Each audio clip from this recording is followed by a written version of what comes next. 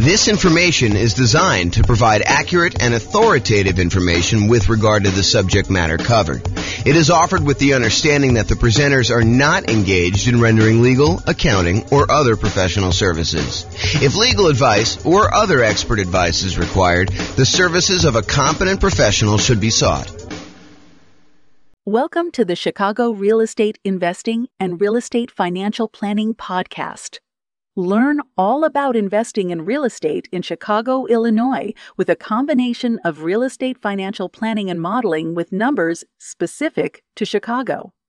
Plus, syndicated, more generalized recordings of live and pre-recorded real estate investing classes, not all of them specific to Chicago.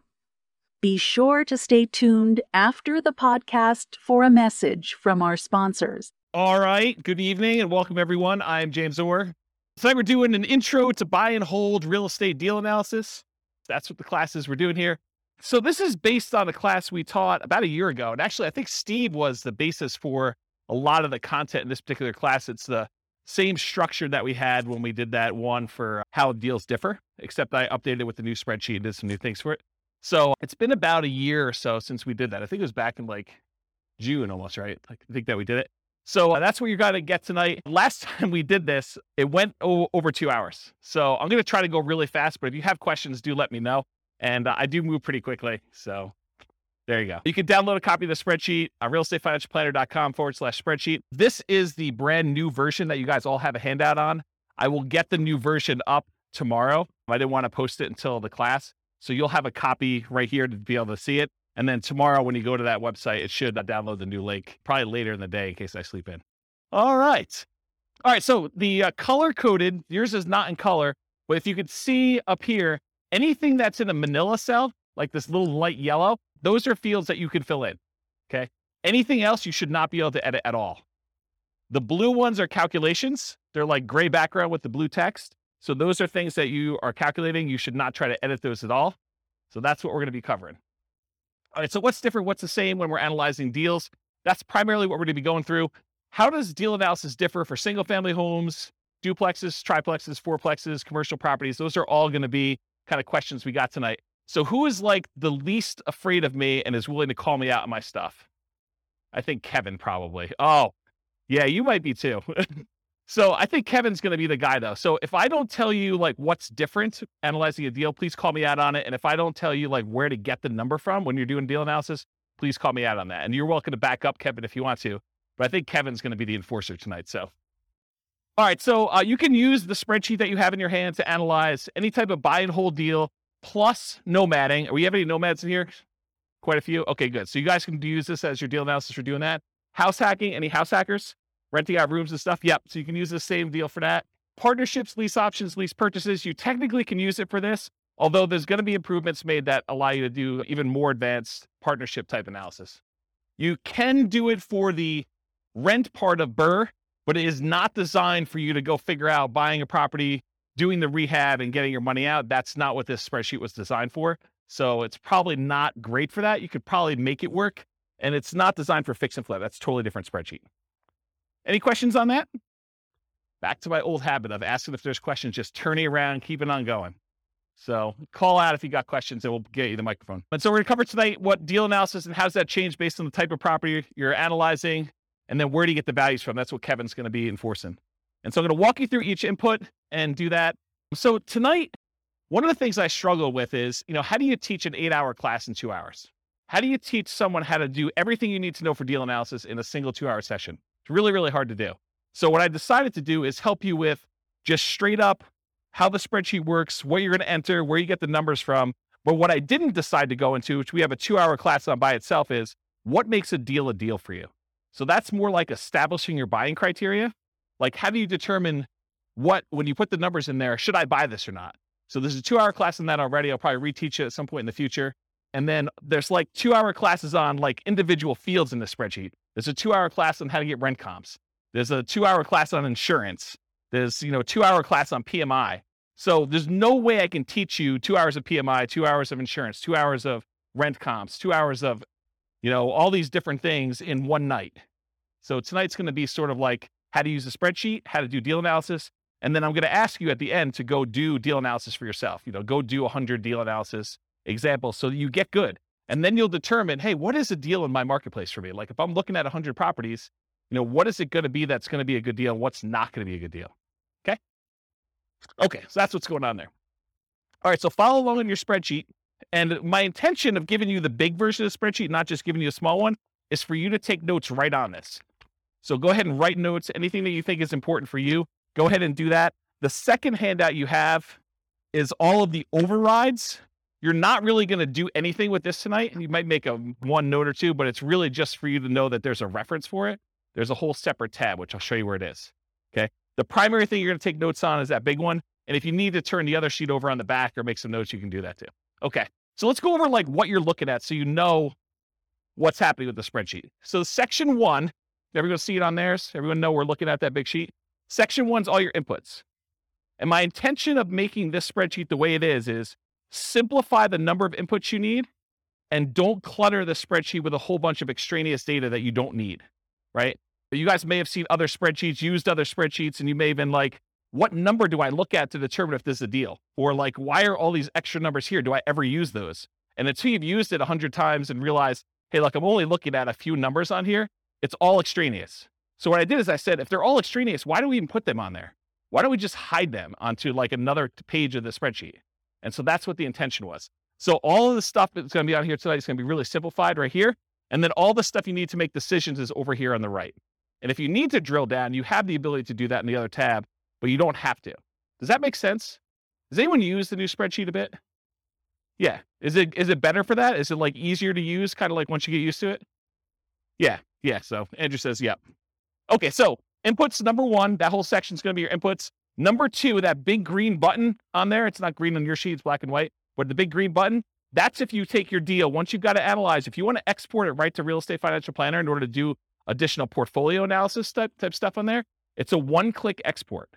I got tired of copying stuff from my spreadsheet to the Real Estate Financial Planner software, so I fixed it. I wrote the spreadsheet so that all of the fields line up with Real Estate Financial Planner. And you can just do one button, it clicks over and copies it to your own account. Okay? The number 3 part is like the professional information of whoever gave you the spreadsheet. I'm going to be licensing out the spreadsheet to other real estate agents and lenders and people in other markets, and they'll be able to put their own information in there for a fee. So right now it's got my contact information on there. And then number 4, it doesn't show up in your sheet, but it's the different tabs on Excel. So if you're in Excel, there's an inputs and dashboard tab. That's this page. And if you click on the overrides, that's going to be that second handout I gave you with 3 pages. That's where all the extra stuff is, in case you didn't know. All right. And by the way, it's been a long time since I've done live classes, and I've not said this a lot. If you have questions, interrupt me, because I'm just going to keep going. Yeah, Rob. On the previous spreadsheet, correct me if I'm wrong, there were sort of 2 different slots for Yep. mortgages if you took out a second mortgage, which I always used to treat as like a HELOC, almost like a slot for HELOCs. Yep. Would that go under other expenses these days? Because I see that the mortgage section has, like you say, been simplified. Yeah, so that's a really good question. And I always felt on the spreadsheet you're referring to that was kind of janky because most people didn't do it right. They didn't actually do their HELOC loan kind of configuration correctly. So I need to do a separate class on how to do it correctly in this. But yes, the really short answer is you could put the payment you have on that second loan as an additional expense, and it will do the majority of the calculations correct, except it's not going to really do any of your return on equity numbers or like return on investment numbers, because if you have no money in the deal because you used a HELOC to do it, it's largely going to be infinite except for whatever you have left in there, right? So there's going to be some weird things about that. You probably could force it to work, and you're a smart guy. I bet you could figure it out, but I do need to teach a class on it. Yeah, and they have like 10-year limit, 10-year low terms, all these types of things. Yeah, there's like limitations on how long it stays out there, and a lot of them are interest only. So there's some weird stuff. I probably do need to teach a whole class. If someone wants to drop me an email, I'll make a note to do that class. I can email you. Okay, awesome. Thank you. All right, whoever has the mic is now the person in charge of running the mic.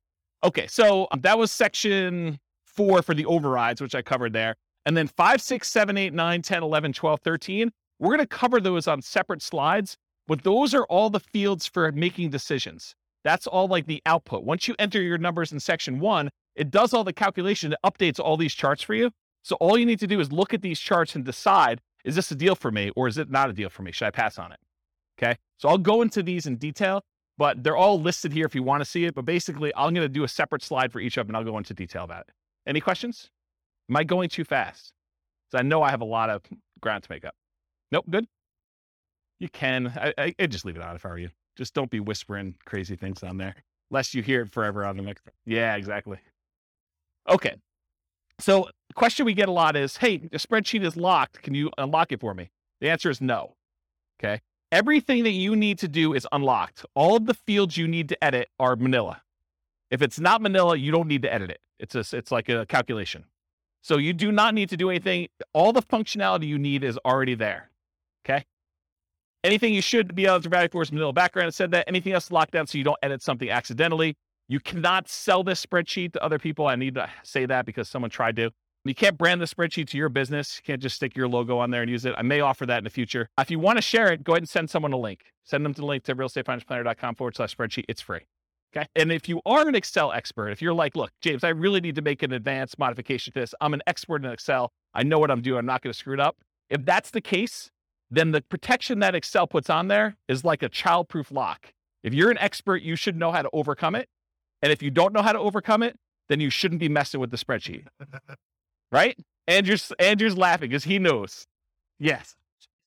So the question was, I'll repeat it for the microphone. So the question is, this is really for buy and hold. Is there a separate spreadsheet for fix and flips and for BRRRR? I don't think I've released one in a very long time because I have not been focused on fix and flip for a very long time, but I'm probably due to make one. And so I'll go ahead and, if you want to send me an email, I'll go ahead and put it on my list to make a fix and flip spreadsheet. The challenge with fix and flip spreadsheets for a lot of folks is there's really like 3 major ways that people analyze fix and flips, and they're all slightly different. And so I need to be able to make the spreadsheet in a way that you can do all 3. So I'll have to think about exactly how I would structure that.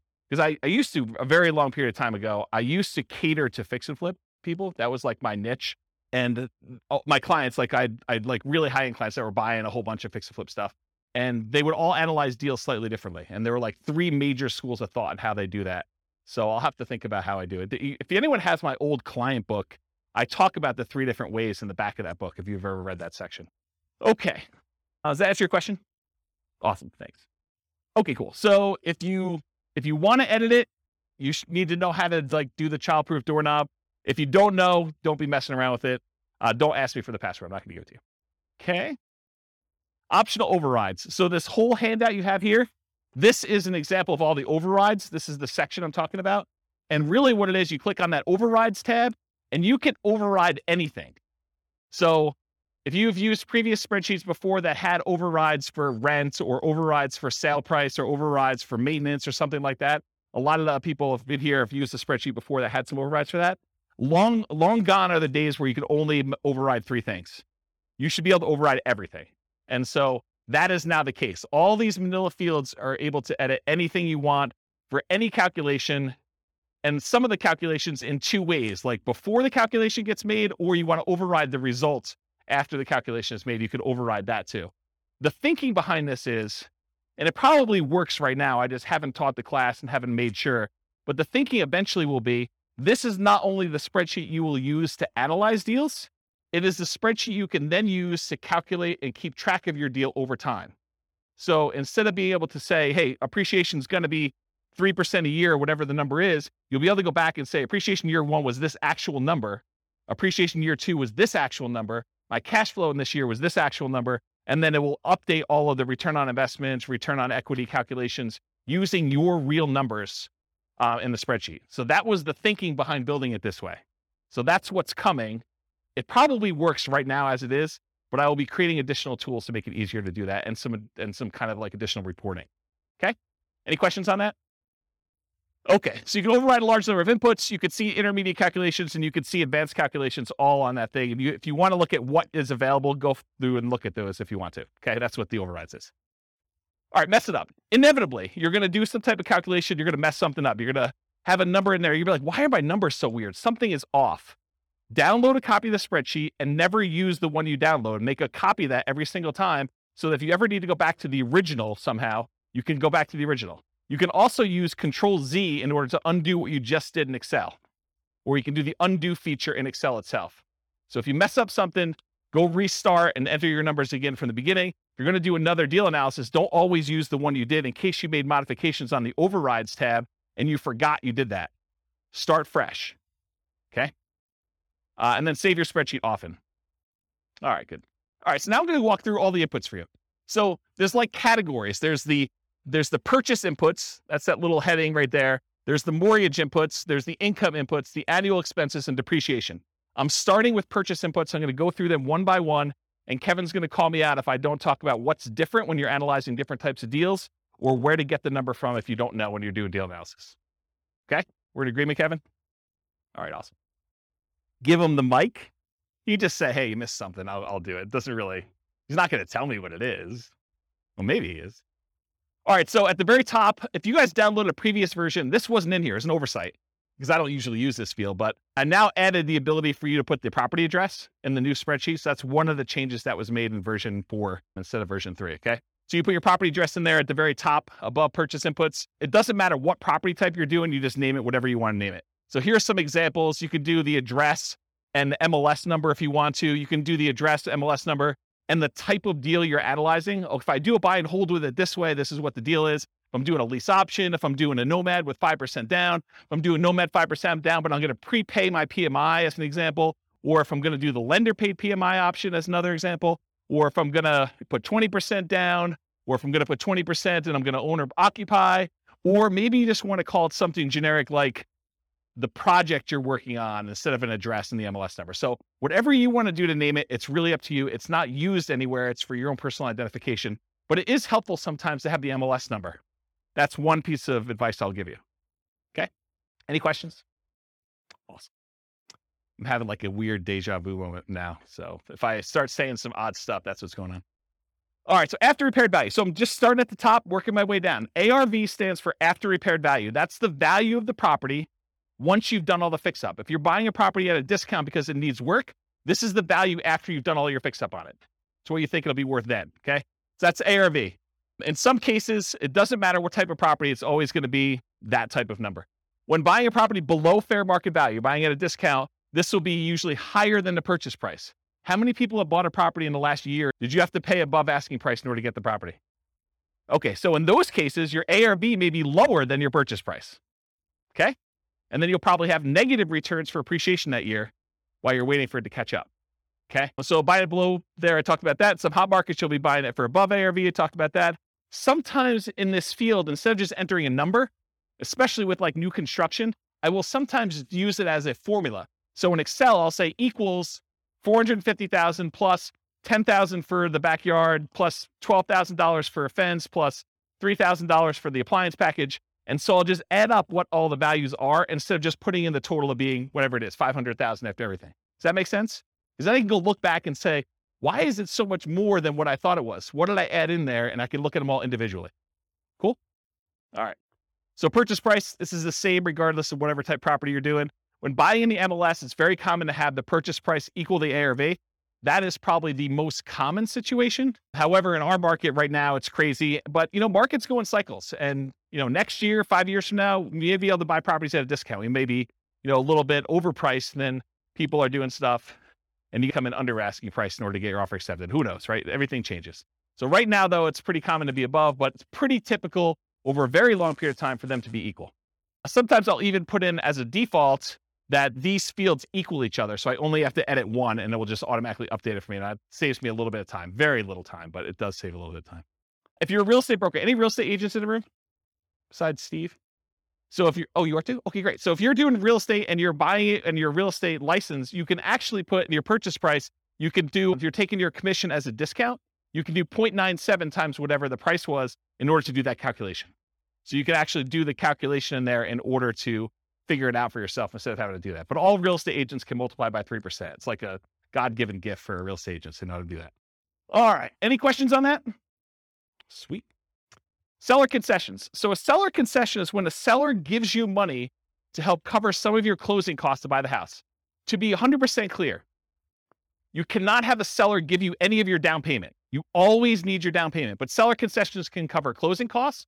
They can cover things like buying down the interest rate on your loan.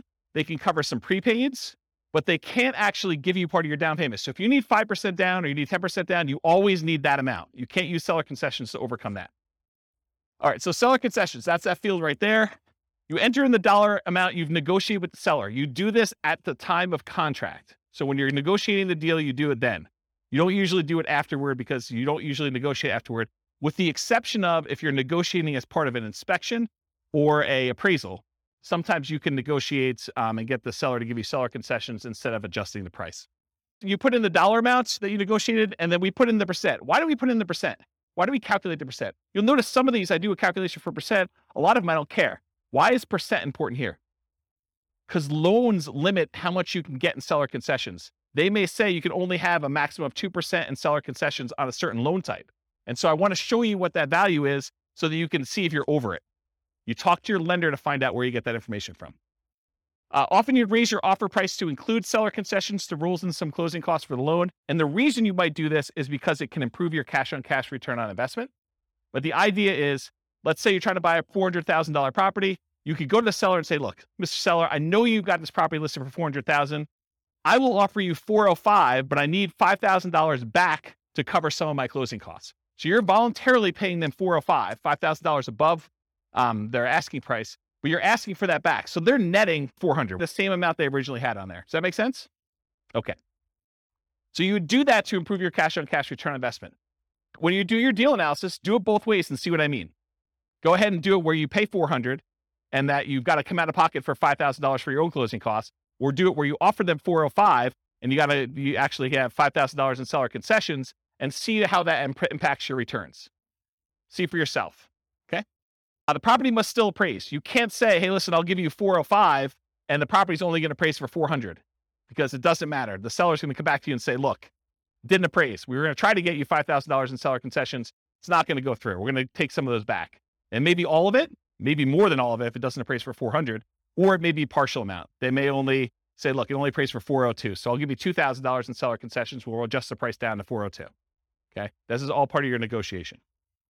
If you're buying all cash, seller concessions don't matter. Don't bother putting them in there. Don't bother negotiating if you're going to pay cash for a property. Doesn't make any sense. And at least in Colorado, and this may vary in other markets, but at least in Colorado, if you don't use your seller concessions, if you ask for $5,000 and between all of your prepaids and your buying down your interest rate and everything else, if you don't use the full $5,000, the seller gets the difference. So if you don't use it all, you lose it. Not the whole thing, you lose the difference, whatever you're short. So make sure that you're using that whole amount. Okay? Any questions on that? Down payment percentage. If you ever wondered, hey, James, why do you sometimes have us put in a percentage? Why do you have us sometimes put in a dollar amount? Part of it is what you're likely to get as a number. And part of it is what we need for the real estate financial planner when you export it. Okay. So for example, down payment, you're going to get a loan based on down payment amount. So I said, look, you really should have a percentage here. You shouldn't have a dollar amount. Although you could argue, look, I got $100K, I'm putting $100K down. So it's really a dollar amount. Well, then you got to adjust this percentage until it calculates whatever $100K is for you, or whatever your total investment is for $100K. Okay. But in most cases, you're saying, look, I'm doing a 5% down loan. I'm going to put in 5%. It's going to calculate it for me and tell me how much I need. That's the majority of the times the way it works out for people. Okay. So you enter in the percent, the spreadsheet tells you the dollar amount, does that calculation for you. The down payment percentage will vary depending on the property type. If you go do certain types of properties, it's going to be a different down payment amount. And the loan. So call your lender to discuss the specific property and the specific loan programs you're doing if you're not already familiar. And then before you make an offer on a property, that's a really good time to double check. Because it sucks for you to go ahead and say, I think I know the loan I'm getting. You make an offer and you find out you can no longer get that loan, or loan programs have changed. You don't qualify for that loan, or something else weird has happened. So you want to double check as close to when you're making your offer as possible. See the financing classes. I mean, I can't teach 2 hours worth of financing in the middle of a deal analysis class, but there's like lots of financing stuff. Here's the really short version. Detached single family homes, like regular houses, owner occupant, if you're living in the property, there's a couple 0% down loan programs. USDA is one of them. It's for rural properties. VA is another one. It's for veterans. And then I heard a couple banks had some 0% down owner occupant programs. 3% down is a conventional loan program you can do. You can buy a house with 3% down conventional. 3.5% down is the FHA. 5% down is conventional, and you could do more than that. You could do 6%, you could do 7%, you could do 10%, you could do 15%, you could do 20%. Once you get above 20%, you no longer have private mortgage insurance. So that's kind of a key thing. Although I wouldn't be afraid of PMI in most cases. So typically 20% or more to avoid private mortgage insurance. If you're doing non-owner occupant, if you're buying this property as an investment, typically the lowest you can do for a down payment where you're not going to be living in the property is 15% down, and that will have PMI. Then usually you do 20% down to have no PMI as a non-owner occupant as an investor, and 25% is another common one where you get usually a pretty significant benefit in interest rate. Okay? Condos and townhomes, it's similar to detached single-family homes. If it's non-warrantable, it may be more.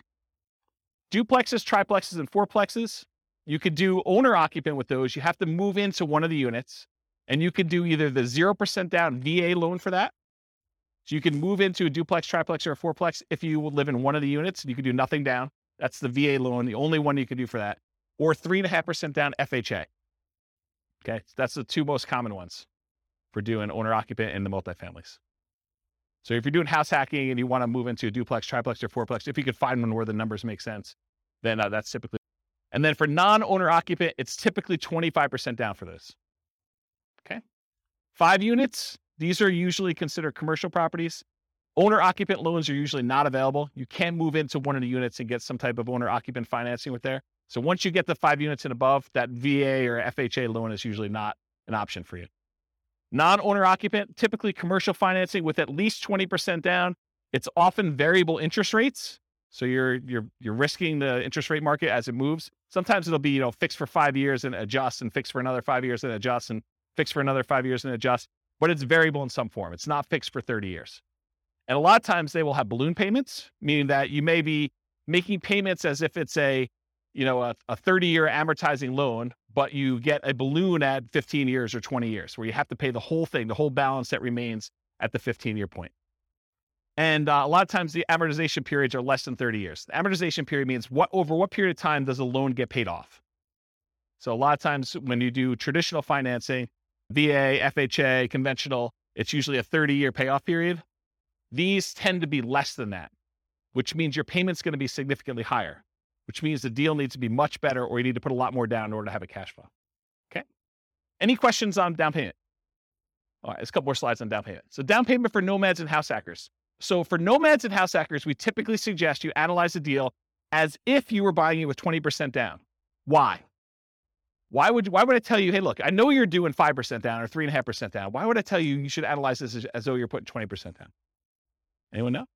Yeah, so Steve just hit it on the head. So basically, you want to look at it, if I were buying this property as an investment, because it's going to be a property that you probably are converting to investment after some period of time.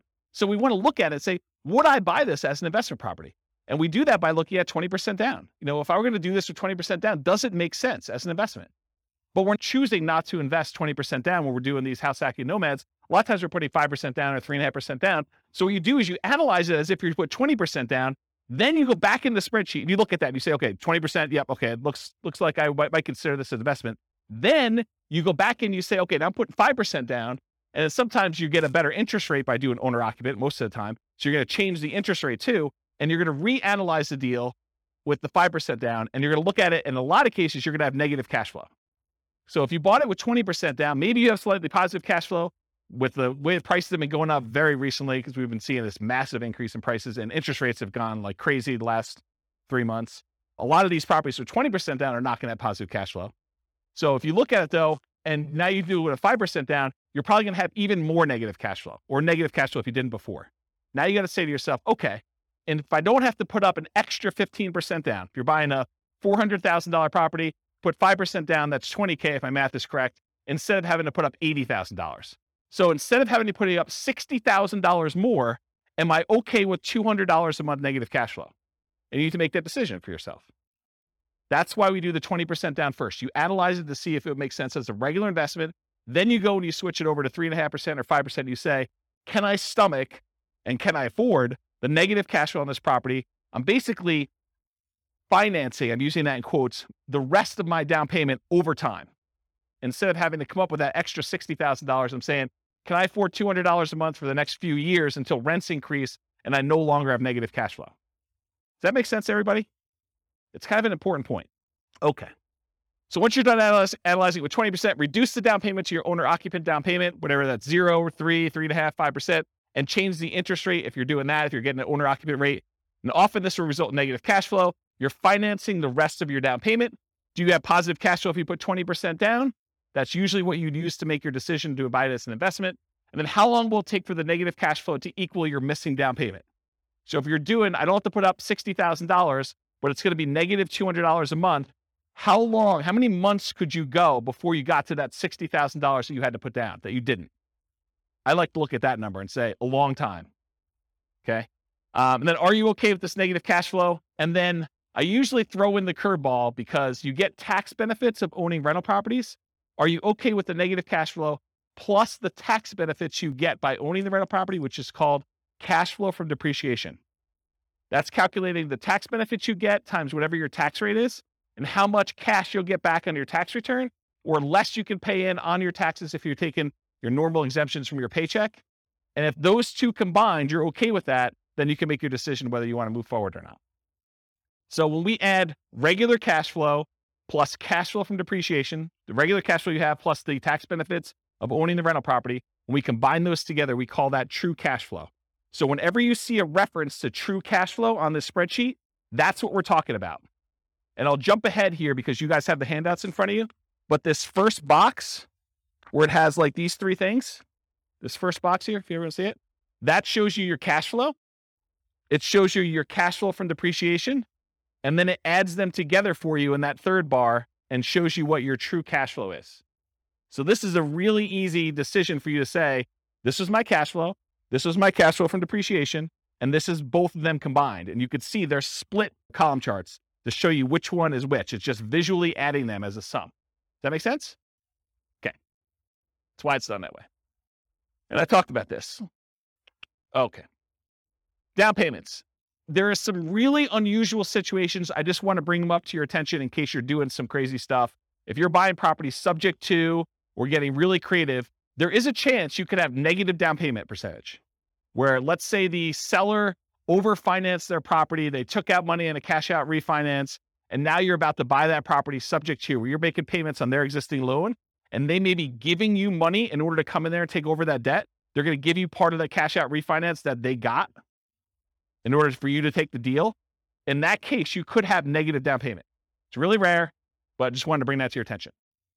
I didn't going to dwell on it. Okay. All right, closing cost percentage. You enter the percentage. The spreadsheet tells you the dollar amount. It's typically the same regardless of property type, although the amount can vary a little bit.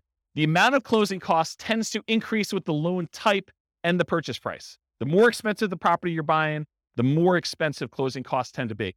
So when you're calculating what your closing costs are, you do your share of the title insurance, because a lot of times the seller has their policy that they're providing for you, and then you have your share, especially if you're getting a loan on title insurance. So you want to figure out what your share of the title insurance is, and the fee if you're hiring the title company in order to do the closing. Sometimes it's split. It's negotiated in the contract, but sometimes it's split between buyer and seller. Sometimes the seller is paying for it. Sometimes the buyer's paying for it, or if the attorneys charge you to do that. Any upfront private mortgage insurance premiums, if you're going to do a prepaid one-time upfront PMI payment, you put that in there. That's if you're putting less than 20% down. Or choosing a loan lender program that offers this as an option. You don't necessarily have to do that. Any points you're paying in order to get a better interest rate in a loan, you want to include that.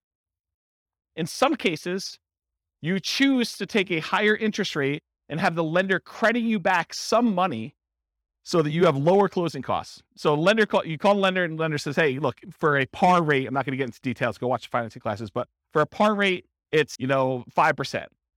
You say, well, what if I wanted to buy down the interest rate? Well, for $3,000, you could buy it down to 4.875. Okay. Can I go the other way? If I took 5.125 voluntarily, if I took a higher interest rate than what you're quoting me, what would happen then? Well, we would give you $3,000 then.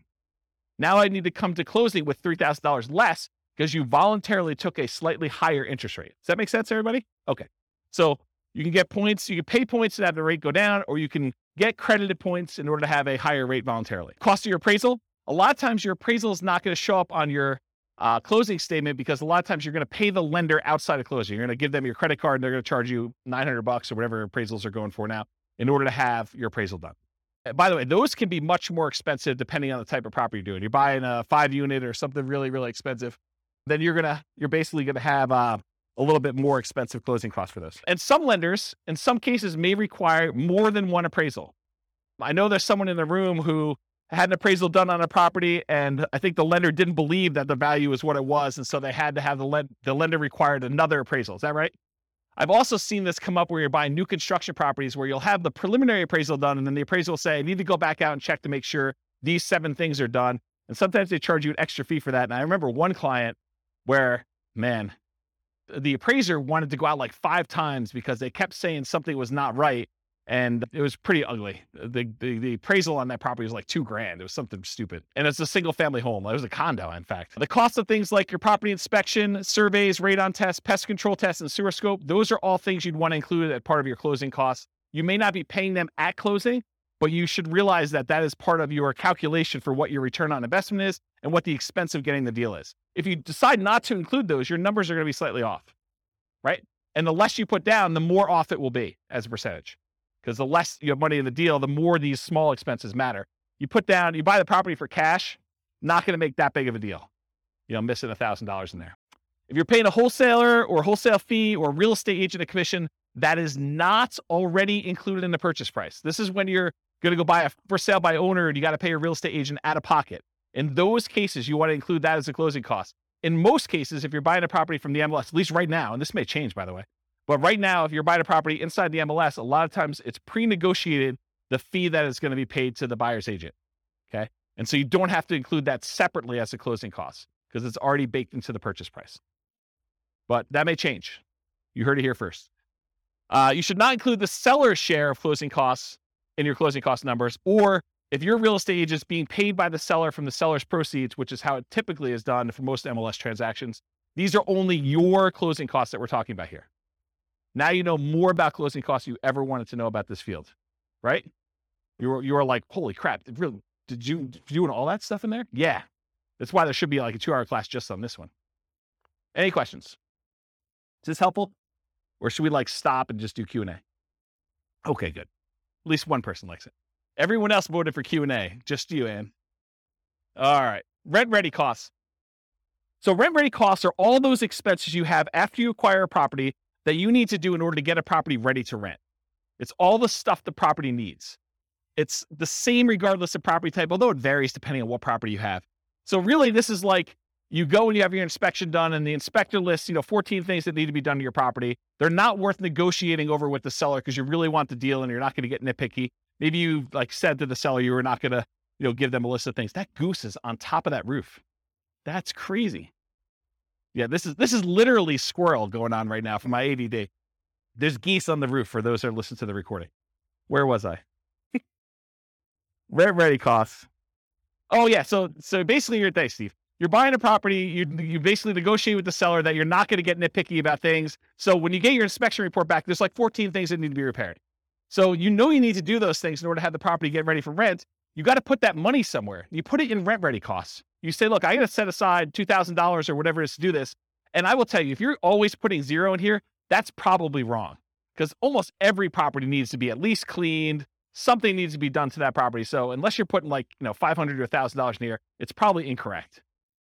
Yeah, at a minimum, you're changing the locks. So some people do their own block changing, but you got to put time in there and, buying the stuff. Yeah, you got to buy locks. Yeah, so there's something in there, right? You're doing that. Although I've seen, it's scary. I've seen people not change locks on properties.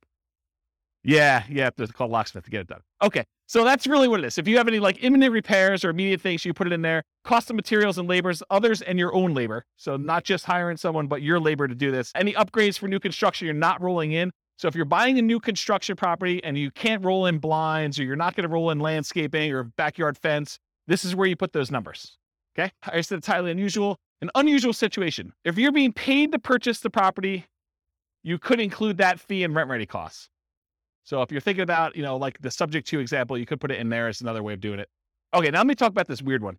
So imagine for a minute, you're analyzing a deal and you're buying a single family home and it's got a tenant in there. And the tenant is someone who's lived in the property for 15 years And the reason they've lived there for 15 years is because the previous landlord always had a soft spot in their heart and they never raised the rent in 15 years. So for a $500,000 house you're buying, you're paying you $600 a month in rent. Okay. And that's problematic, right? So what do you do with that? When you analyze a deal and you put in $600, it doesn't look like a deal. So we're typically not doing deal analysis where you put in $600 a month for rent because it looks like a non-deal. Instead, what we're going to do is we're going to put in what the fair market rent is that you could get if this property was not rented to the $600 a month person. Okay. Then what you're going to do is you're going to say, okay, there's 7 months left on their lease. So I have 7 months of this below market rent that I've got to stomach. So really, let's say rent is $2,000 a month. So really you're $1,400 a month shy for 7 more months before you can turn this property over and get market rent. So what you should do in rent ready costs is you should take $1,400, the amount that you're short, multiply by the number of months left in their lease, because you're not going to renew their lease at $600. They're going to move out at the end. And now you're going to rent the property for fair market value. So you do $1,400 times 7 months, and that gets put into your rent ready costs. Because what you're doing by doing this, you're saying, look, I'm not going to do this below market rent and see my cash on cash there. What I'm going to do is I'm going to say, I'm going to set aside this amount of money, $1,400 times 7 months, and I'm going to have that sitting in a separate account. I'm going to consider it part of my initial investment in order to acquire the property. It's a cost for me to get into this deal. It's a one-time expense that happens because the property is under rented. And you're going to use that because then that becomes part of your denominator when you calculate your return forever, because it was originally an expense that you had when you acquired the deal. Does everyone understand why I did it that way? Okay, so that's what I'm talking about here. Dealing with properties that are already rented. Figure out how much above or below fair market rent your rents are and use the difference for the duration of lease. Now, this can happen the other way too.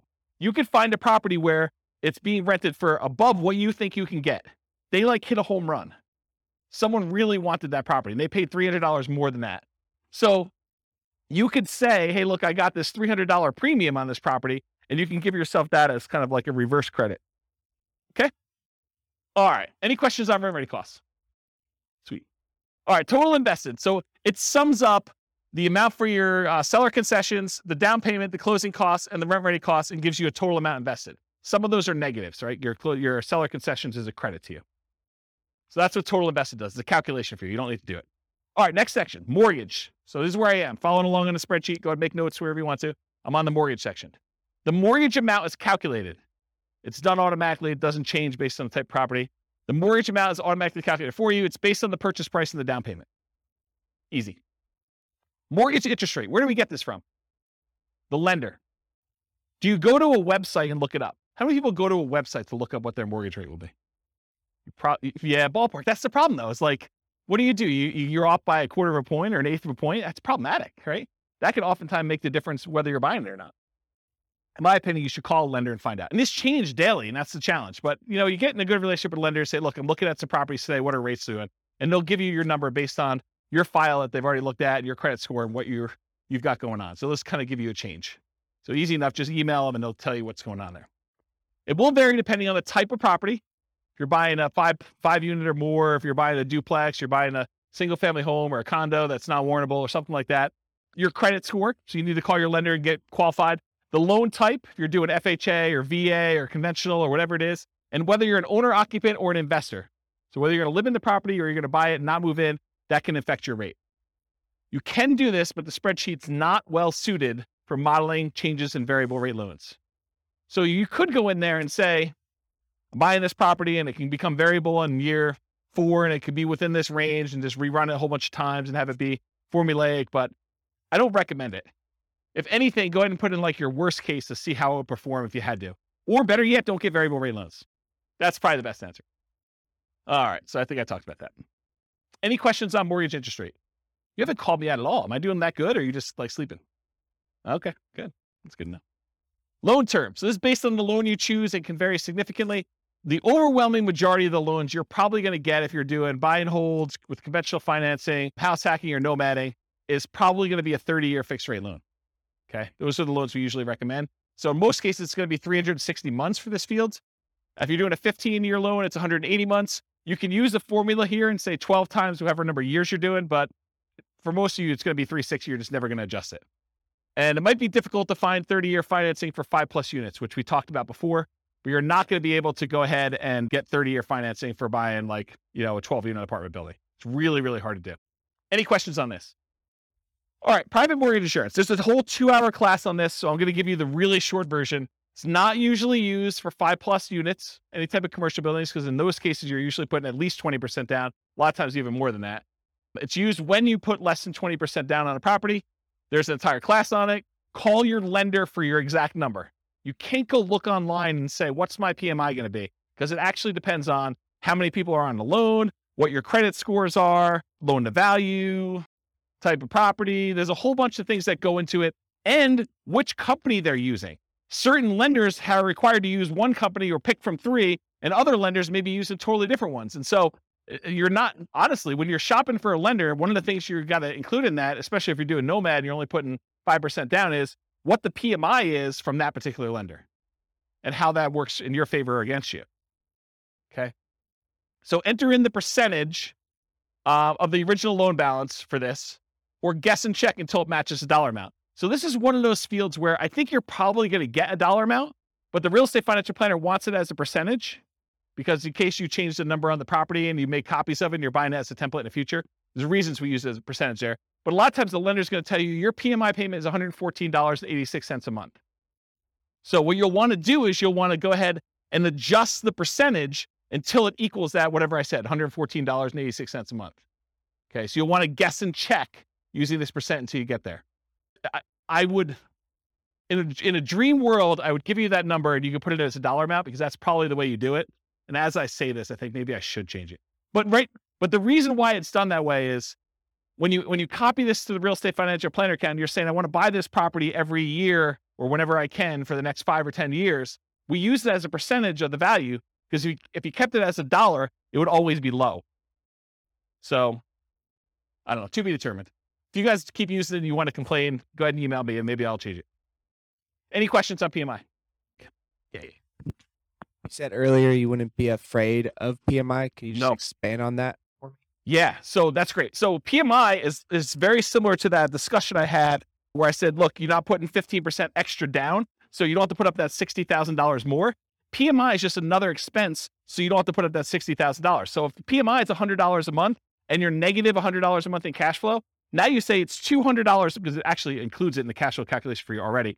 PMI is just part of that expense of being able to not have to come up with an additional $60,000. So you look at your numbers and you say, is this still a good investment for me overall?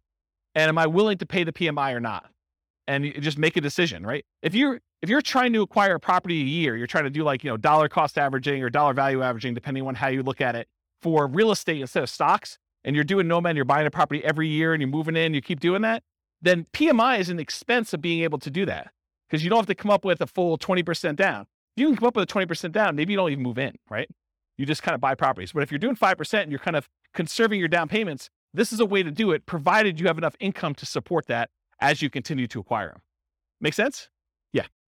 Yeah, it drops off after a period of time for a lot of loans. FHA, not. Yeah, so Nick in the back is saying, with the rapid appreciation we've had, it drops off pretty quick. And yes, that's true, but we don't always live in really highly appreciating markets, right? Like we could see like whatever we've seen, 9% a year for the next 3 years, and then we could see some negative appreciation. We could see property values decline because we just gained 27% or 30% or whatever we did compounded. Maybe we're going to give a little back. Don't be afraid of that, right? When you're buying, you're doing like dollar cost averaging or dollar value averaging. If you're familiar with that concept in stocks, you're putting a certain amount of money or you're buying a certain amount of stock, and you're doing that every year so that when the market's up, you sometimes buy. Oh no, it's not plugged in. Oh, so I was saying when you're dollar cost averaging, dollar value averaging, you're doing the stocks, when the stock market is up, you buy fewer shares for the same dollar amount you're invested. When the real estate market is up, you're buying one house, you're buying because it's the smallest unit you can do. But when the market's down, you're getting a better deal. So when the market is up, you're buying properties, you're kind of like riding the wave for all the ones you own, but the ones you're buying are a little bit more expensive. When the market's going down, yeah, you're losing value on these temporarily, but you're buying slightly better deals on the ones that are down here. Okay, so that's how I look at it, if you're thinking about it that way. Okay. All right, so the next field is, when do you drop private mortgage insurance at what loan to value? And so, as Nick said, a lot of lenders say once you get to 80% loan to value, they will drop the PMI payment off. So you can put in at what percentage your lender tells you here. Some lenders will tell you it's 78%. Some will tell you 80%, whatever it is they tell you. It's usually 78 or 80, depending on who it is that's telling you that. Sometimes they don't know, but put it in there around there. And so usually when your property value then gets to the point where you have 20% of equity, you're 80% loan to value, then your PMI payment can go away if you ask the lender, look, my property value is this. Can I have my PMI removed? Anyone have their PMI removed? What were you told? 80%, 78? Did it matter? It was like 20%, 27% equity. Okay, so what he was told was, for the recording, that if he just kept making his payments, when it got to 78%, naturally it would automatically drop off. Or if he paid for an appraisal and the appraisal showed that there was 20% equity, 80% loan to value, then it would drop off then. So you could pay a fee in order to have it go away. Is that what you guys were told too? Yours different? Okay. We had one who couldn't remember and the other one said, yes, that was true. Well, you're like me. You're too young to be losing your memory like that. Oh, I actually didn't know that. So apparently there's a 2-year minimum for PMI for Fannie Mae, Freddie Mac. Oh, someone's arguing that they may be lender dependent. So, and again, this is why you need to talk to your lender and find out, and it could change. And these change all the time, right? Rules for loans do change. So by the time you listen to this recording, it may be totally different. And if you refinance where you still have PMI, then it starts over. Yeah. All right, so often use 8% here. If your loan does not automatically drop PMI off once your loan hits a specific loan to value, for example, FHA loans do not automatically drop off. So if you're doing FHA loans, PMI is forever. Doesn't matter your loan to value. Once you get an FHA loan, you're paying PMI for the duration. It's one of the bad things about doing FHA. One of the good things is you can buy duplexes, triplexes, and fourplexes with 3.5% down. And the interest rate's not that bad. But you're never getting rid of that PMI. You just should calculate it in as part of your payment and figure out what that looks like. Okay? Most conventional loans, though, it drops off at some point. In the event that it is an FHA loan, though, use 0. Okay? All right. Income.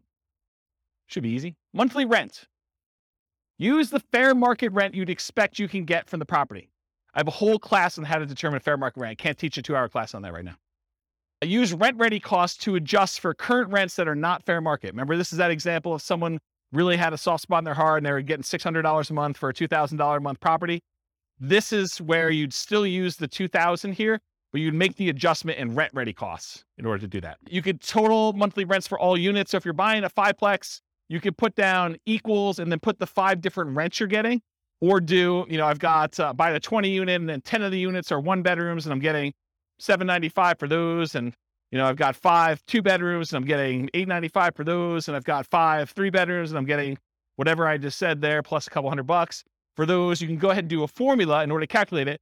That way, when you go look back, instead of just having one number and being like, what is that made up of? What was I using for those? Now you can see this number of units times this rate plus this number of units times this rate plus this number of units times this rate if you're going to break it out that way. Does that make sense?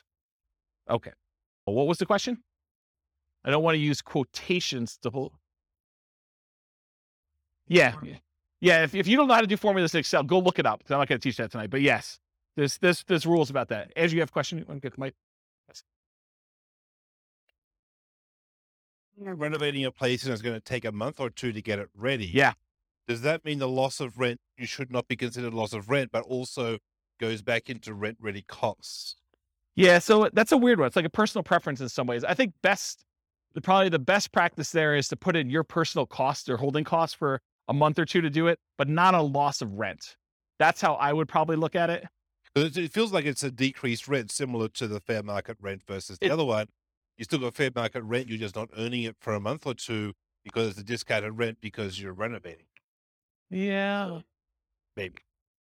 I would personally, I just put in what my holding costs were as like a expense because your rent was 0. Right. So 0 minus whatever your expenses are is going to be what your holding costs are for that period. So when I said you were getting $600, that's the same calculation, right? Because I guess you had personal. So I'm thinking about the graph about the return in dollars for year 1, because there you're assuming you do get the full rental minus the vacancy. So I was sort of saying, well, that's what you don't get. Yeah. That's interesting. I'm also deeply about when the start of year 1 is, whether it's the day after you purchase or when it's rent ready. And I think it needs to be the day after your purchase. I agree with that. I think it's the day you purchase in case you have a 6-month period. This is sort of like Burr, right? This is the problem with the Burr property. and why the spreadsheet was not specifically designed for that, because that's what it is. You're talking about a BRRRR property. We have 3 months of holding costs while you do rehab, and then you're going to refi or you're going to keep the property and do it that way. So yeah, I'd want to think about that a little more. My gut tells me you put your holding costs in there, but you're saying... My feeling is that we should start like year one on the day after purchase, and then anything that's inaccurate after that, whether it's fair market rent that's off because of the old lady thing, whether it's loss of rent for another reason or because it takes you a while to spend the rent ready costs, it doesn't matter. Put that all in the investment on day zero. Yeah. Yeah, that's a good question. Good point. Yes, the answer, I'm glad you did. Glad you came here tonight. That's awesome. All right, so I talked about that total for all the units. Bill back for utilities and parts of HOA. So if you got a triplex and you have one central water line coming in, you're going to bill that back. Make sure you include that in here and stuff like that too. In our market, it's customary for the landlord to pay the HOA fee. That's customary in our marketplace. This may differ in other markets. In other markets, you may be able to pass it on. However, if part of the HOA is a utility or a benefit to the tenant, we may bill back. For example, garbage. In some of my neighborhoods, garbage is lumped in with the HOA. And so sometimes we'll break that out and say, hey, look, you have a garbage utilities fee. It's whatever it is, $25 a month. Or I have no idea what garbage is. $45 a month, whatever numbers it is. And so you can bill that back separately and pull it out of the HOA if you're thinking about it that way. In some HOAs, there's like basic cables included or non-potable water fee. And so you could break some of those out. It's going to be hard for you to break out everything for the HOA. But some of them, I think you could rationally make a good case for doing that. All right. Any questions on monthly rent? Monthly rent for nomads typically assume, and this is incorrect. I'm going to tell you something that's wrong. So pay attention. So when we nomad, by definition, you're getting an owner occupant loan. You have to move into the property. You have to live there for a year. That's a rule of nomad. You will commit loan fraud if you don't. Okay. So don't do that.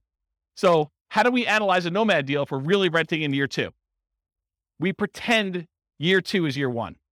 So we pretend we bought a property and that we're renting it in year 1 when we know we're not. And we run the numbers as if. It's going to be off a little bit, but that's how we do it. Because otherwise it gets really wacky. And all of these charts on here are all year 1. And so if you have 0 for rent in year 1, it's going to look really weird. Okay, so we're going to pretend year 2 is year 1 and just pretend that you're renting it right away, which you're not. Unless you're buying a duplex, triplex, or a fourplex, in which case you're getting some rent that's just below market for that first year. Okay, so most folks will use what they can get in rent today. In many markets, this will be slightly lower than what you may be able to get a year from now as rents sort of go up a little bit, especially if you start searching for your... However, and I think you guys have experienced some of this, especially in competitive markets where you don't quite have the time to plan when you're buying your replacement property, you may be forced to accept a slightly lower than ideal rent because your lender requires you have a signed lease in place. And so for that first year, you may get screwed a little bit, right? Right? You guys are smiling. You guys know about this? Yeah. So yeah, renting in January, like that's another bad example, but that's the idea. Sometimes on that first transition out, you're a little short. That's what you got to do. You got to suck it up. Would you rather not buy the property? It's almost like a cost of acquiring that property, your rent difference. In fact, you could argue you put it in your rent ready cost on the next deal. I'm short on the last property going out. The numbers still look amazing. Okay. So that's what I talked about there. Other income. This could be different for multifamily properties or single family homes, but typically what other income usually is, it's stuff like if you've got an on-site laundry facility or you're kind of like providing internet and you're charging tenants an extra fee for access to internet, or you're renting out garage spaces or a storage closet or something like that, or covered parking. Those are examples of other income. Any questions on other income? All right, annual expenses. This is that next section there. So vacancy as a percentage. You enter in the percentage and the spreadsheet's going to tell you the dollar amount. Vacancy rates can vary between unit types. For example, vacancy may be lower on single family homes than 5 units or above or 10 units or something like that. I'll typically recommend a vacancy rate of 3% if you are a superstar at property management. If you are not a superstar at property management, it's probably going to be higher. Unless you're under renting your property, and then it's going to be lower. Okay? So, and that's a really good point. So if you're really pushing rent, you may have a higher vacancy. If you're really under renting it, you may have lower vacancy. You're trying to find this kind of delicate balance between a reasonable amount of time to fill your properties at a reasonably good market rent. Make sense? Because rent's not an exact number. Traditionally, we'll see slightly lower vacancy rates for single-family homes, with it increasing with the number of units. Single-family homes are typically the lowest vacancy, then duplexes, triplexes, fourplexes, then large commercial residential type buildings. What you use will depend on your property management skills. Are you starting 60 to 90 days in advance to advertise the property, and the state of your real estate market? In a slower, softer real estate market, your vacancy is probably going to be higher. So you need to be more aggressive. You need to make sure your skills are on peaked out for doing that. And if you don't know what number to use in your marketplace, pick a number, and you're going to get better with this over time, and it may be wrong in your estimate, or go call a property manager and find out what vacancy rates are for your market. But realize one property management company could have a very low vacancy rate and tell you a very low number because maybe they're renting things a little bit lower than they should, or they're starting really early, or they're really good. And another one you could call up, another company with a lot of units could call up and they could tell you it's much higher because they're trying to get top of the market rents, or they're kind of doing it once the property becomes vacant, or, it varies depending on the property manager and their skill level too, and the types of properties they have in their portfolio. And I talk about this. Vacancy rate is also a function of your rent amount. In general, the higher you're pushing rent, the higher your vacancy will be. Any questions on vacancy? Property tax percentage, you enter the percentage, a spreadsheet tells you the dollar amount. Regardless of property type, use the actual property taxes for the property. But here's where it's problematic. You go to the MLS, you're searching for a property, it says there, hey, look, property taxes are insert number here, whatever number you say there. But realize that could be a senior exemption rate or a homestead exemption rate where the property taxes are artificially low and you don't know that. Okay. So you could try to find out what the overall approximate tax rate is for an entire city. You could go do research and try to figure that out, or you could look up a whole bunch of properties and put a spreadsheet together and kind of figure out what the average is for 300 properties to kind of get an idea, just to kind of figure out what it should be. And so you want to use a real number, not just automatically use what they have in there, especially if you're going in and buying a property and you've seen massive appreciation. Sometimes when you buy a property, the taxing entity will go and update it on sale. Sometimes they will always wait to every other year that they do the tax updates or whatever they're doing. So it depends on the market and how they do that calculation. But you could be at the tail end of an 18% appreciation run over those last 2 years, and property taxes could be 20% higher than what you thought they were going to be. So something to think about. Also, with new construction, you can't go look up what the value of the vacant land was and what they're being taxed at, because that's not like real life. You may have a period of time where you have a really low tax rate when you buy a brand new property, but in most cases, they update that pretty quickly. And it's going to be based on whatever usually the builder will give you an estimate. We're estimating property taxes are going to be about whatever it is, 1% or 2% of the property value. Okay. Talked about that. Any other questions? Yeah. Yes, metro taxes would be included in here because metro taxes are typically included as part of the property taxes in many cases. Yeah. And if in your market, because not everyone's listening from locally, if in your market they're not, they're done separately, you can combine them and put them in here. Good point though, Nick. Yep. Any other questions? Cool. Property insurance.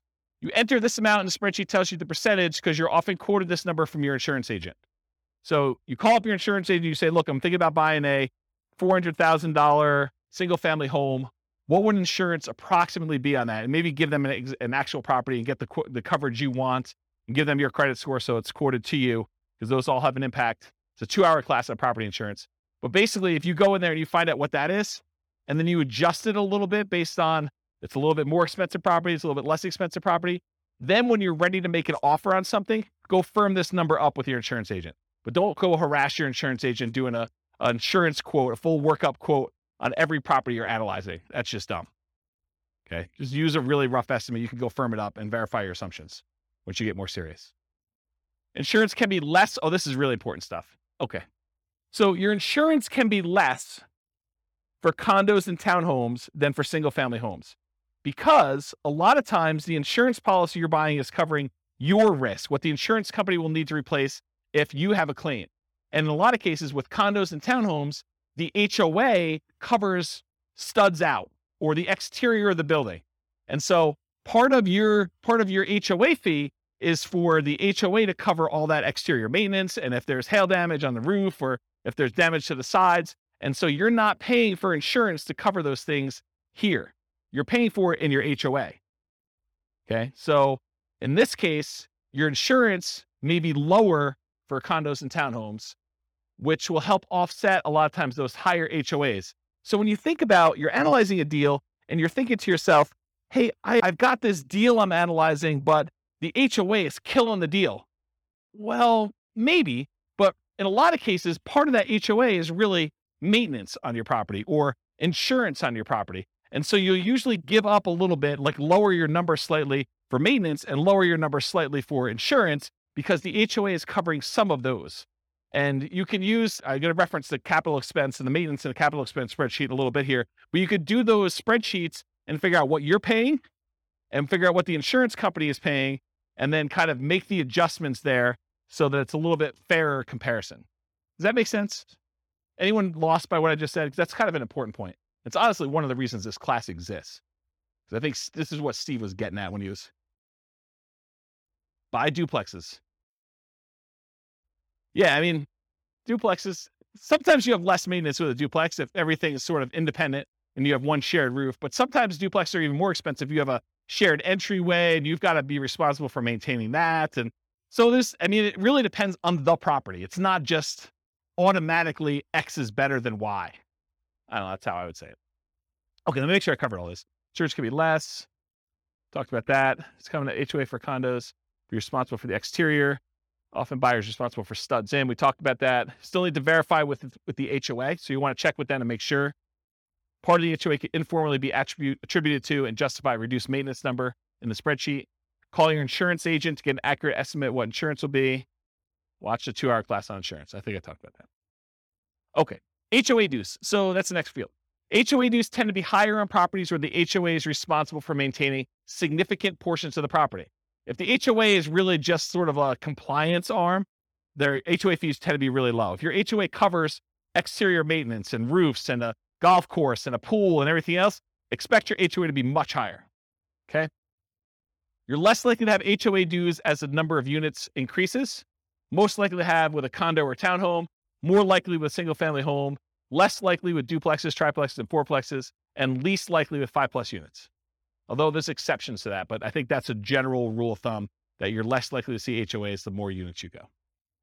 In properties where the HOA dues include some maintenance, any type of maintenance at all, you might be able to justify using that lower maintenance number and insurance costs. And this can offset part of that HOA fee to make condos, towns more competitive from a return on investment perspective.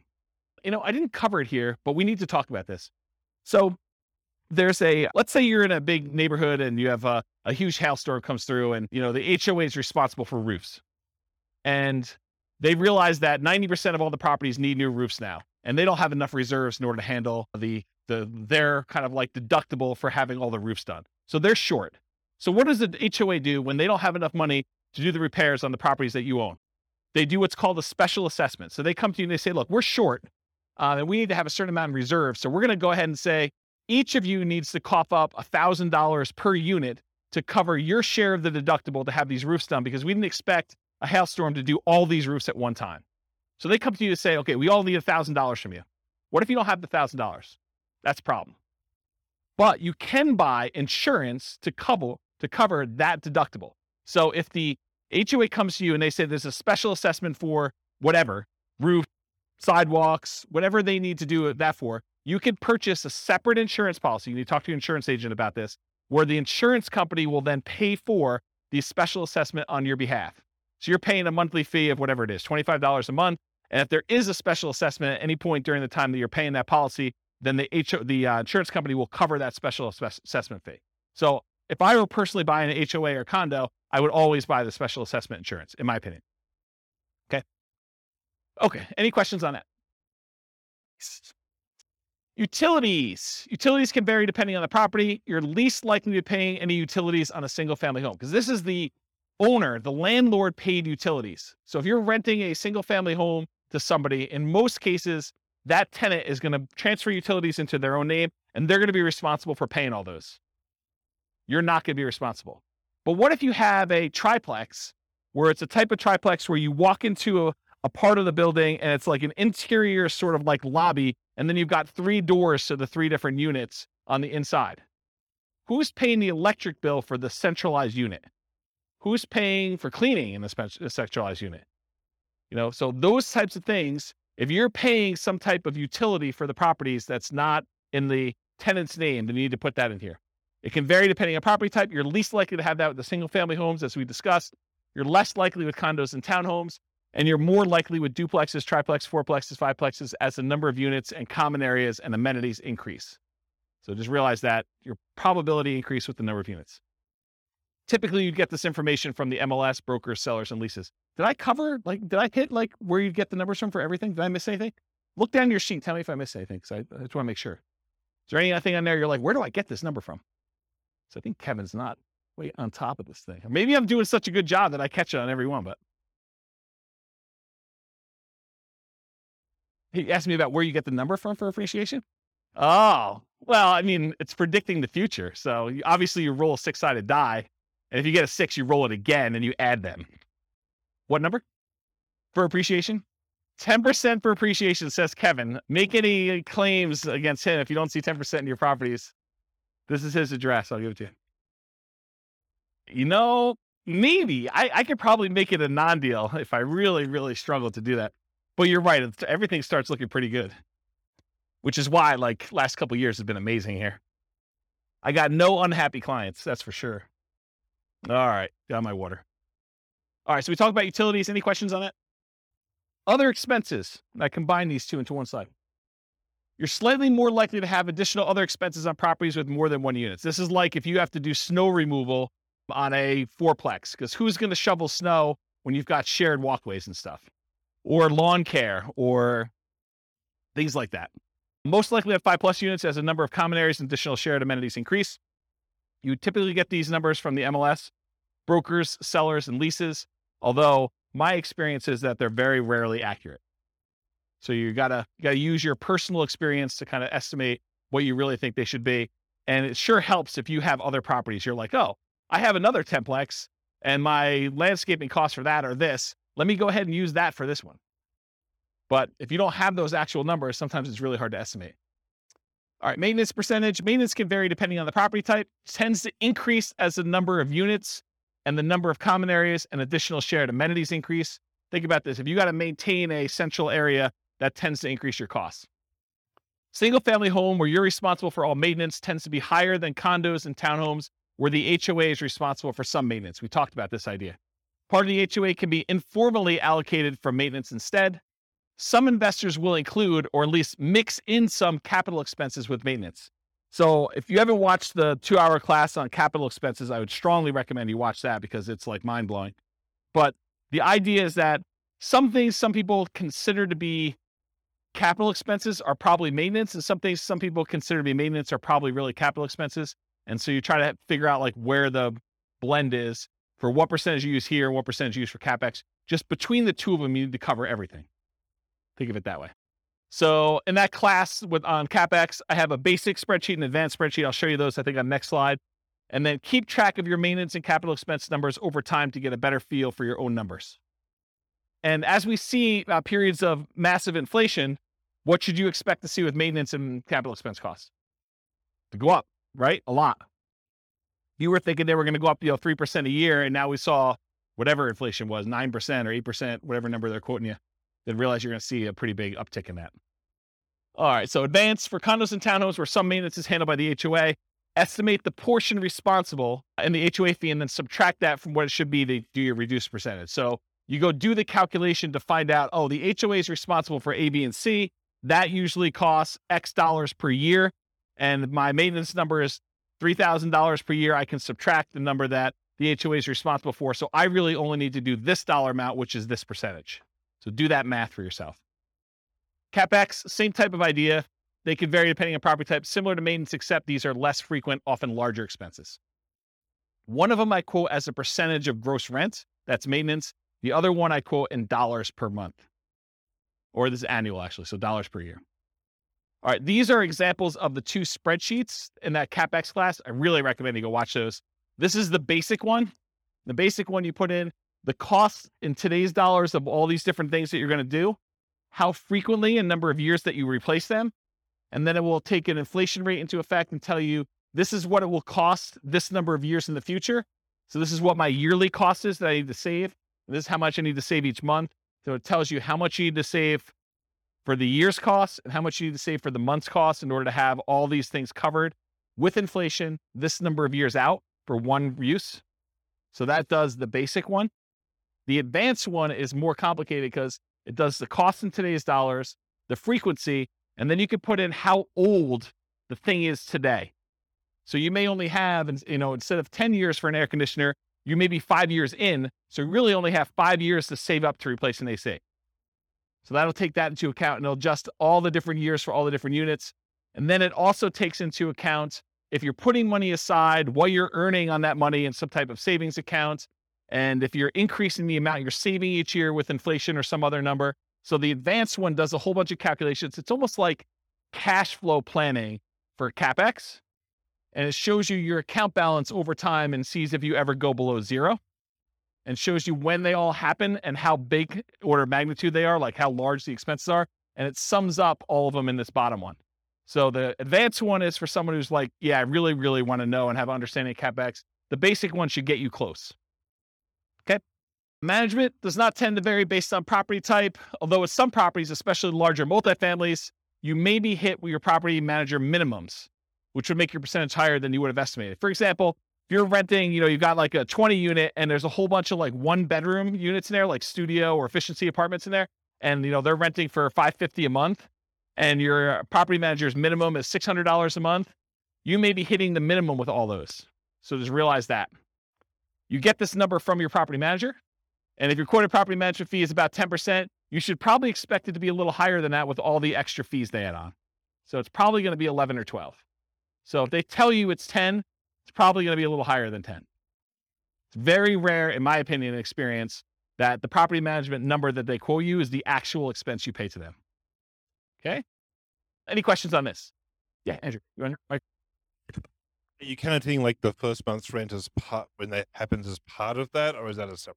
That's a really good question. So in this particular spreadsheet, I combine them all together. So you want to merge those into one. So if your property manager says it's a half month's rent every year for lease renewal or putting a new tenant in there, then you calculate out what the property management fee on all 12 months is, plus a half month's rent, and figure out what that would be as a percentage and do those. And then I'd probably bump it up for all the incidental expense in addition to that.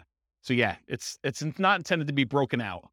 In the other spreadsheets, some people will break out, property management, somewhat like steady state property management fee, and then they have like a lease renewal fee or a lease origination fee separately. I combine them into one rather than do two. Good question. Any other questions on this? All right, so this is the depreciation details on the bottom. So land value percentage. So what percentage of the property price was the value of the land when you bought it? If you're buying a condo or just a condo, usually they don't have any land value. If you're buying a townhome, a lot of times they will have land value. Talk to your CPA though about whether or not they're going to try to reduce your condo for like the shared land fee or something like that. Some of them like to do that. I actually don't know what the right way to do it is, but I think some of them will do like, it's a condo, I don't own any land, so my land value is zero. And some will say, well, you're built on something, and so we got to kind of attribute it to that land, and I'm not sure which way they do it. Anyone know like what their CPA does? Okay, yeah. No one knows. It's a mystery. So that's a land value percentage, because when you depreciate a property, what we're trying to figure out here, one of the reasons why we ask these questions, is we're trying to figure out what the depreciation benefit, what the tax benefit of owning a rental property is from the government. And then what we need to know to calculate that is how much of the purchase price was land, because you can't depreciate the land, you can only depreciate the building. So we need to know what percentage was land. Then we also need to know whether it's a commercial or residential property. And by commercial residential, I don't mean, 5 units and above. I mean whether people live there or not. So if you're doing an industrial building or, some type of like other commercial thing, which I can't think of right now, but something where people don't live in, that's commercial. And that's at a different time period. And then residential is 27.5 years. And then lastly, I need to know what your effective income tax rate is to estimate what that cash flow from depreciation will be for you. I need to know what your tax rate is so that I can say, hey, look, you're going to be able to depreciate this amount of money, and at your tax rate, it's about this much per month for you. Okay? So what the land percentage is, then we're asking about property type, single family home, condos, townhomes, duplexes, triplexes, fourplexes, and 5+ units. We're typically using R, just residential. So you're doing an R or a C here. And if you put an R there, it's going to use 27.5 years. If you put a C, it's going to use 39 years. The overwhelming majority of you will not use 39 years. If you would put a C here, you would know. You would know. Okay? So use R unless you know otherwise. And then finally, your effective income tax rate, it's the same regardless of the property type. It's used to estimate that cash flow from depreciation benefit. We multiply the gross depreciation amount times your tax rate to estimate, it's only an estimate, how much your tax benefits would be in cash flow to you. So here's I'm not an accountant, I'm not a CPA. Here's the layman's version of what depreciation is, okay? Let's say you make $100,000 a year between you and your spouse, and you own a property. And after you take out the value of the land, the building itself divided by 27 and a half years is $10,000, okay? So after you take out the value of the land, you take the value of the building, you divide by 27 and a half years, and that equals $10,000. That $10,000 is what I call gross depreciation. You're not going to hear your accountant or your CPA talk to you about calling it gross depreciation. That's like a real estate investor, James kind of term, okay? So gross depreciation is $10,000. So what it really means on your tax return, again, layman's, go talk to your CPA about actual details. Instead of having to pay taxes on $100,000 now you only have to pay taxes on $100,000 minus the $10,000 in depreciation. So you're really paying taxes on $90,000. So if you think about it, the $10,000 that you got in gross depreciation, if you multiply that by whatever your tax rate is, that tells you how much you did not have to pay in taxes. So $10,000 times 20% effective tax rate says about $2,000 a year is what you're actually not having to pay in taxes by owning that rental. Does that make sense? Okay. Yes, it is only for rental properties. So if you are renting out part of the property you're living in, I believe you could take some depreciation, but not the full amount. Good for house hackers. Yep. Once you convert your property from an owner-occupant as a nomad, which you can take depreciation for, in year 2, you can start taking depreciation. Okay? If you don't qualify, if you're like a high income earner and you don't qualify to take depreciation, go ahead and put 0 here, and it will actually remove depreciation benefit from there. If you think, hey, look, I make too much and I don't want to see it, or I make too much and I'm never going below this income, then you can go ahead and use 0. But technically depreciation rolls over and you can take it later, is my understanding. Again, I'm not a tax guy. Okay. All right. No other questions on this? And this is only an estimate for depreciation. It'll be a slightly different calculation for you on your taxes. All right. Defaults and overrides. So we're done with that input section for taking your notes. Now I'm moving on to this thing, but there's not a lot for you to look at. So I'm going to run through a couple ones on here that you may want to modify, the more common ones for you to modify. You can modify whatever you want. You could see all the ones that are kind of like filled in shaded squares. Those are all manila colored. You can edit all those. All right. However, these are the most common that you'll want to override, in my opinion. Appreciation rate. Kevin thinks properties are going up 10% a year. You could go into here, find the appreciation tab, and modify that from, my default, which I'll show you what it is, to Kevin's default of 10%. I wouldn't use 10% if I were me, but Kevin would recommend everyone use 10%. Then everything looks like a deal. Okay? So appreciation is one of them. Rent appreciation rate, how fast rents are going up. That's another one I think you may want to modify, especially if you're in a market where rents are not going up or property values are not going up. Although lately it seems like every market has property values going up. But there have been historical periods of time where property values in certain markets have not appreciated, especially certain types of properties. So you'll find they're good cash flow markets, but their property values are the same price as they were 10 years ago. Although that's probably not true recently. But maybe it's not going to be true in the future either. I mean, maybe it's going to be fixed. Maintenance, especially for new construction. I have a slide on this. Sales costs. If you're a real estate agent and you don't have to pay, the cooperative part of the real estate commission, you can go ahead and reduce the sales costs on here as one example. And refi costs. So if your lender is quoting you a different number than what I have in here for your refi costs, then go ahead and change that too. If you find yourself wanting to use a different default for an override, like you're like, James, I'm tired of going in here and actually changing your appreciation rate every single time, or your rent appreciation, or the refi costs, or what my cost of sale are, then go ahead and change it once. Use that as your default spreadsheet that you used from the very beginning. Then only use yours. Don't download mine every time. Does it make sense? So edit it once. You don't need to do it all the time. All right, so override. So this is an example of how to do the appreciation rate. This is in the overrides tab. You can see it on your handout. This can vary depending on property type. Some people believe that single family homes appreciate faster than condos or townhomes. The data I have does not show that to be necessarily true. They're really close. But maybe over a long period of time that is true. Although it doesn't make sense to me because then people would buy condos and townhomes because they would be undervalued.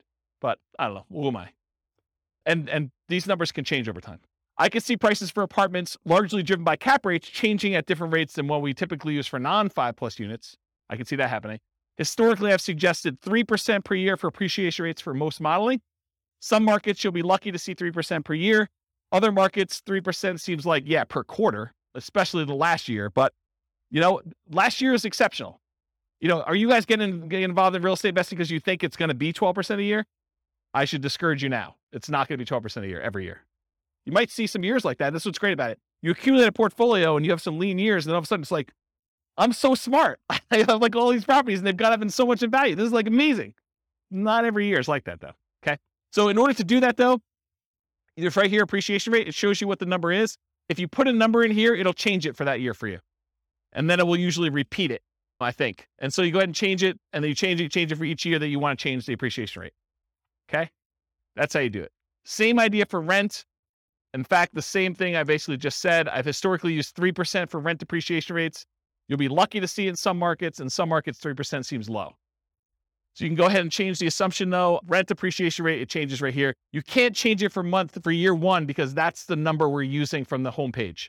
So you put in the rent, it doesn't go up in year one, right? It starts in year two that it went up that amount. So you go ahead and do the appreciation rate there. And then it shows you what the monthly rent is. You can even override individual rents if you want to. Like everything is overrideable. Overrideable. I think that's a word. Okay, so that's another one you'll do. Maintenance. So I'll talk about the maintenance one. So you can adjust maintenance. If you're going to buy a property and you know it needs a lot of work, you can crank up your maintenance for the first few years while you're doing all the work. But another case that we see a lot is new construction, where you're buying a property and you know that because you have a home warranty from the builder and everything's brand new, that you're probably not going to see pretty high maintenance for the first few years. So you could artificially lower your maintenance numbers. Historically, I used to teach you put 2% in for year one, 4% for year two, 6% for year three, 8% for year four, and then you go up to the 10% per year. And that only works in our marketplace with our rents and kind of like how things work out. If you don't feel that's conservative, don't use it. Use 10% from the very beginning. That's more conservative to do that, or whatever number you believe is true for you. So you can override that. I'll mention one thing too. So you could either do, I'm going to set aside this chunk of money in rent-ready costs to deal with a property that needs a lot of repairs, or you could say, I'm going to pay for these repairs out of cash flow and crank these numbers up until you think you'll be done, right? So you could say, I'm going to put aside $20,000 to do all these repairs in this property when I buy it in rent-ready costs, or, hey, I'm going to do whatever this number is till I get to zero cash flow, essentially, and for the first X number of years until I paid for it from cash flow. Sales costs. So this is another part of the spreadsheet. It shows you your sales costs. So you can do your closing costs, which is what you have to pay when you're selling the property, any real estate commissions as a percentage that you're going to pay there, or depreciation recapture tax. So that when you get this depreciation benefit while you own the property, but when you sell it, the government's like, we want our money back. So you get this huge benefit of depreciation, cash flow from depreciation while you own it. But then when you sell it, they actually look at what you took and they want you to pay taxes on the amount that you took as gross depreciation. So that's what depreciation recapture is. When you go to sell a property, we want to then pull that out. And so usually the tax rate for that, it varies a little bit. It's based on some situations, but it's usually 25% of the gross depreciation amount up to your income tax rate. So if you're paying less than that, it's usually lower. And then capital gain rate, if you own the property for less than a year, it's your normal income rate for this. If you've owned it for more than a year, it's typically, there's some exceptions based on how much you earn, but a lot of times it's 15% of the amount that the property went up in value. So if you bought a $400,000 property and you sold it, X number of years later for $500,000, you only pay the capital gains on that $100,000 difference. And then you only pay the depreciation recapture tax on the depreciation amount you took.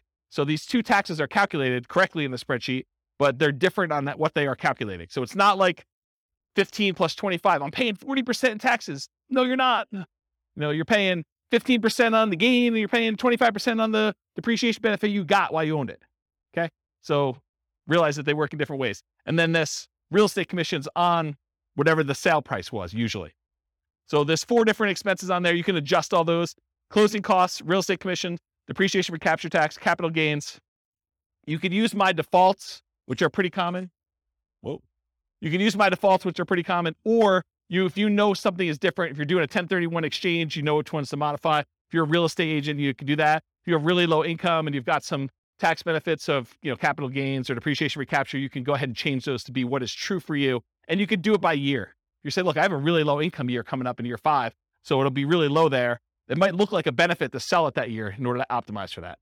But that's a different class, which I don't have time for. I talked about that. Any questions on this? Kind of crazy, right? Okay. And then refi costs. You can do your cash out, refi costs to do this, or a dollar amount. So it's either a fixed dollar amount or a percentage of the amount you're refining. It'll do that for you. That's for the override. All right. We finally got to the outputs. We got 20 minutes to go over outputs because I think that's the end. So was it helpful to have the thing for notes? Was that good? Okay. I'm glad I did that. Good question. Yeah. So it's both. So the question was, are the overrides intended to be a backward looking, this is how my investment performed, and that's one of the new benefits of the new spreadsheet, that you can override everything? Or is this like a forward looking, hey, in year 5, I expect appreciation to taper off and it's not going to be 7% anymore. It's now going to be 2% or negative 1% or whatever. And I can go ahead and plan out how I see the market performing, or my tax situation 5 years from now when I quit my job, or, any other kind of like complexity you want to do in there. And the answer is both, right? You could do forward looking things. I'm going to buy this property, and I know there's certain things about my life and what I'm going to do. You can model that, which is great. Or you can now use it to, and it was built with that in mind, but I haven't back tested it for that. And if you guys want to test it and tell me where the problems are, please do. But you can now use it for, this is what actually happened in year 1. So then when we look at year 3 and 4 and 5 returns, it's going back to the beginning of time and using real numbers. So that's the thinking. Yeah. Thanks, Rob. I was wondering how difficult it would be to add like maybe a scale bar or something down at the bottom to show year 1, 2, 3, 4, and 5. Mainly the 2 charts I'm looking at would be the monthly cash flow and the annual key metrics. Okay, so your request is to have a cash flow 1 through 5, like cash flow from depreciation and true cash flow. Ideally, or 1 through 5. Yeah, because oftentimes it takes 3, 4, 5 years to stabilize a property. That's a good point. It would be kind of nice to see, like, I know this is analyzing year 1, right? Bad if it's a good deal or not, but it would be kind of nice. No, that's actually really good feedback. And I definitely appreciate you giving that feedback. It's one of the reasons why I wanted to do live classes. Email me and remind me to do that. And secondly, tell me which of the 9 charts you want to remove. So I'm happy to do it, right? But like, which one should we, and I think I know what it is. It's probably, non-loan expenses is my guess, right? For which one? What's interesting is it does show cash on cash ROI and cap rates for years 1 through 5. Right. That's the middle one. Just not the cash flow dollar amount. And the other one. Maybe I'd do that and I have a right-hand axis. I might be able to do the other chart I was looking at with annual key metrics. Annual key metrics. You want that for 5 years? You realize you can see all this stuff in your overrides, right? They're all there. Oh, that's right. Okay. So let me be clear about this. I'm not hiding anything from you. In fact, you can see more stuff than you've ever been able to see before, because the overrides show all the intermediate calculations for everything, and they're all labeled. Where you're getting at is the real estate financial planner software that allows you to look at any property, any number for any individual property and your whole portfolio combined. That's why you can copy it to Real Estate Financial Planner and run everything. Okay? All right. If there really are changes, though, let me know. Like, drop me an email as to what you think I should do. Thank you. Okay, so this is where we're getting to. I got 15 minutes now, and I'm happy to stay a little late if you want to, but it's basically just one per one that I did, and I just zoomed it up to make it big, okay? So this is this one. I'm going to go in this order. 1, 2, 3, 4, 5, 6, 7, 8, 9, okay? So I'm going left to right across the top, then the middle, and then the bottom. So if you're following along, that's where I'm going in the spreadsheet. Number 1, monthly cash flow. This, in my opinion, is probably the number one thing people look at. They want to know how much cash flow they have. And in this particular case, the green thing is monthly cash flow. The yellow thing is cash flow from depreciation. And the 2 combined, summed up with the total at top, is what we call true cash flow, which is literally these 2 added together. I'm not trying to trick you. I'm just trying to make it easy, right? So these numbers should be added up to this. Does that make sense? That's super helpful, right? Because that's a lot of times what we look at. Now, when you look at the real spreadsheet, you'll notice there's a whole bunch of colors.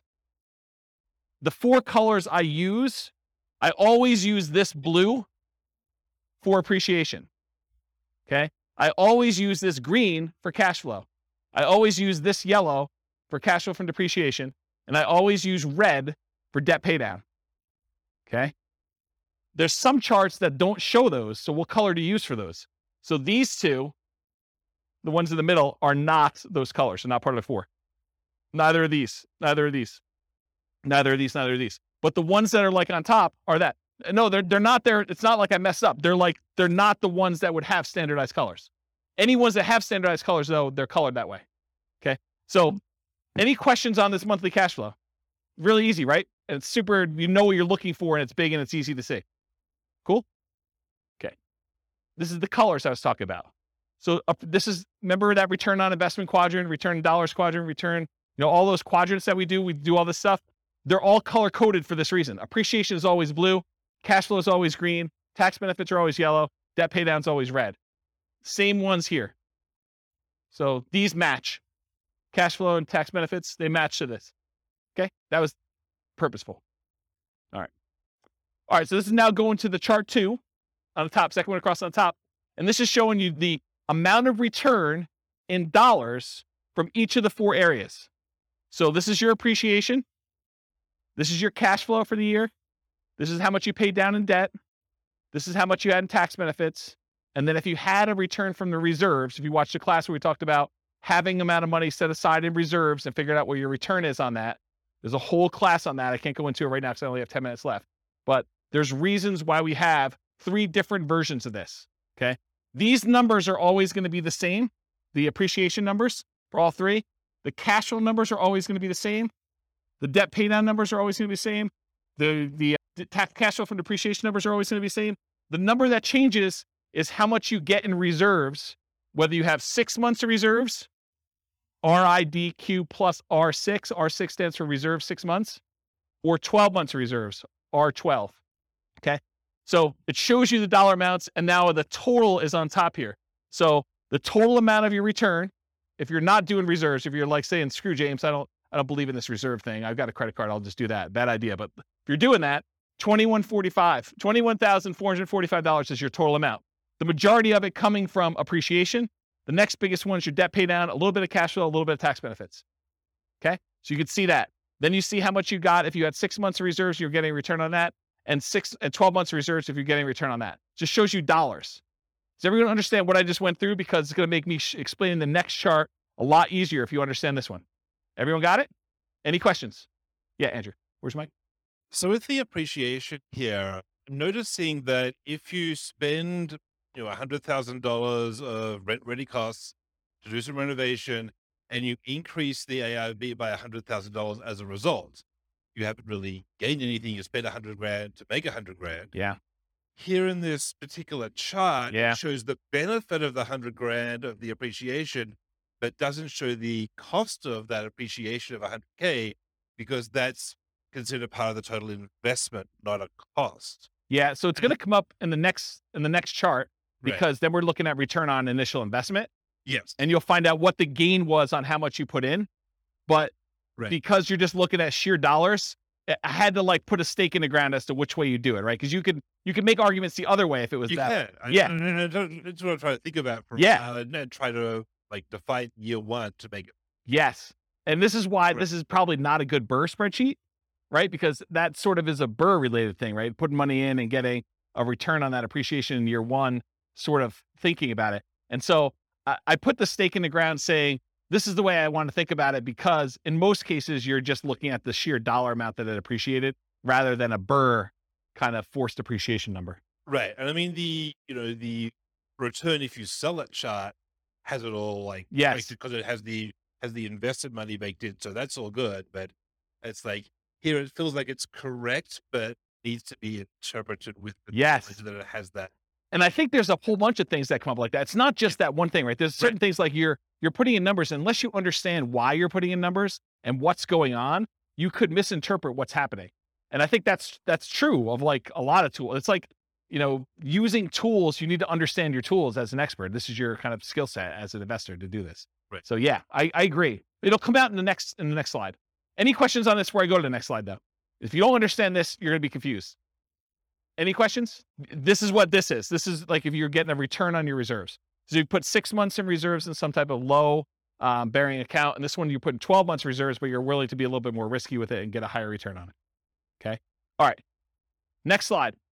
This is the same chart presented a slightly different way, but now we're not talking about dollars. We're talking about how much you earned in dollars divided by how much you invested in order to get that return.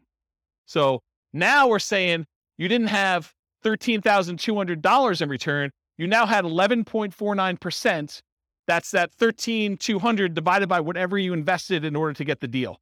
So this now shows you had 11.49% return on that initial investment in year one in appreciation. Okay. Then what's your return from cash flow? You got 0.57% return. It's the cash flow dollar, $656 divided by how much you had to invest to get the deal in year one. Then 4.24% is your return from debt paydown, and 2.37% is your return from cash flow from depreciation. Okay. Then there's a total on top. If you downloaded the old spreadsheet, there weren't totals up here. Now there are. You're welcome. Yes. But everyone has their own version of what a deal is based on what their situation is, what their investments that they can make are, what their market is. There's a lot of factors that go into this and what your plan is, right? I think there's a lot of things. And so this is more of the 2 hour of like setting your, what did I call it? I think I called it like, what did I call it? Establishing your buying criteria. Yeah, there was a buying criteria class where I talked about all the different ways to measure returns and what yours are for setting up what makes a deal for you. Yes, they do go negative. Yeah. Andrew's going to check it because he's got the spreadsheet up, I think. Yeah. So these will go negative. They'll just show up down here and then your total will be lower. Okay. So it shows you though your return. And then when you have the ROIQ, which is return on investment quadrant, the 4 areas of return plus 6 months of reserves. That 6 months of reserves return is now this gray area. And this is our return on investment quadrant plus reserves for 12 months. This gray area up here is your 12 months of reserves, the return you're getting on that. And again, it's just showing you the total. So it shows if you're saying, screw James, this reserves thing is kind of for jokes. I'm getting 18.67% return on my money from all these areas combined. But if I actually think about it in terms of I need to have 6 months of reserves in order to be prudently investing in real estate, because what happens if you have vacancy? What happens if you have repairs? Or what happens if you have other stuff like that? Then this says, hey, look, my overall return is really 16.57 if I have 6 months of reserves somewhere, including getting a little bit of money on that reserve that I'm storing somewhere. And then this one says, I got 12 months of reserves and I'm getting a little bit more money because I've got a larger return on that 12 months of reserves that I have. And so it shows you the return there. So this is sort of like your return with the drag from having reserves returns. So that's another way to think about that. Make sense? Okay, cool. So one chart shows dollars. The next one shows your return on investment for year one. If you want to see how these ROIQ numbers look for other years, that's at the top of page 2 of your handout. It shows you your return in dollars for all of them and your return on equity. Because once you get past year one, I don't think the initial amount you invested matters anymore.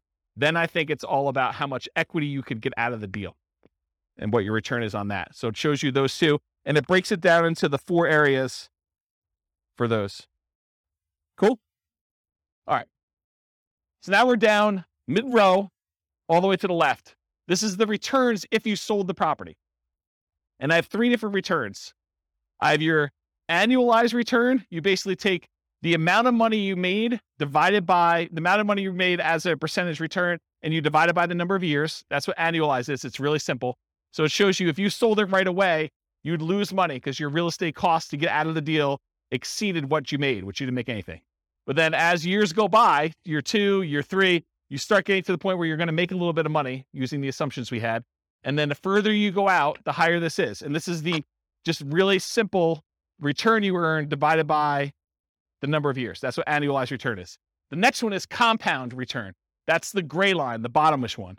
And that shows you what return you had as if that was a yearly compounding return. I have to figure out what the formula is, but it's something with an exponent and stuff like that. Just realize that that's what it is. It's compounding. And then the last one is your internal rate of return. Internal rate of return takes into account when you have money going into the investment and when you have money coming out of the investment. And it does a return based on that. So that probably is, in my opinion, the best one to use of the three of them, internal rate of return. So it shows you what it is. And you basically look at the year and what the return is in that year. And that tells you what that return is per year. Okay. So this is like almost 10% per year return in this case. Any questions? And this one shows 20 years for you. So you can see 20 years worth of history. Okay. Any questions on that one? All right. The next one shows you, some people like to look at cash on cash return on investment when they're evaluating their deals. Some people are all about cap rate. Cash on cash says, what's my cash flow divided by what I actually put into the deal? The cash I'm getting back divided by the amount of money I invested. Cash on cash return on investment. Cap rate says, what is the amount of money I would get if I did not have a mortgage on this property, but I had all my other expenses, property management, taxes, insurance, maintenance, all that other stuff. It says, what's the return if I bought this all cash? So it's net operating income divided by purchase price or value, depending on when you're calculating it. But cash on cash is the rate of return you're getting on the money you have invested in the deal. So if you want to do cash on cash, it's these green boxes and they're labeled. So in this case, year one, you get 0.57%, 1.14, 1.73, 2.34, 2.97. And then cap rate just shows you the numbers going all the way across. So if someone says to you, look, I'm buying a 5 cap property, that's cap rate, 5% capitalization rate. Okay. Any questions on that? Yeah. Michael? Purchase price, not for the ARV and not dependent on the closing costs and rent ready costs. Is that correct? Yeah, this is a weird one, right, Andrew? Because I mean, it depends on what you're saying.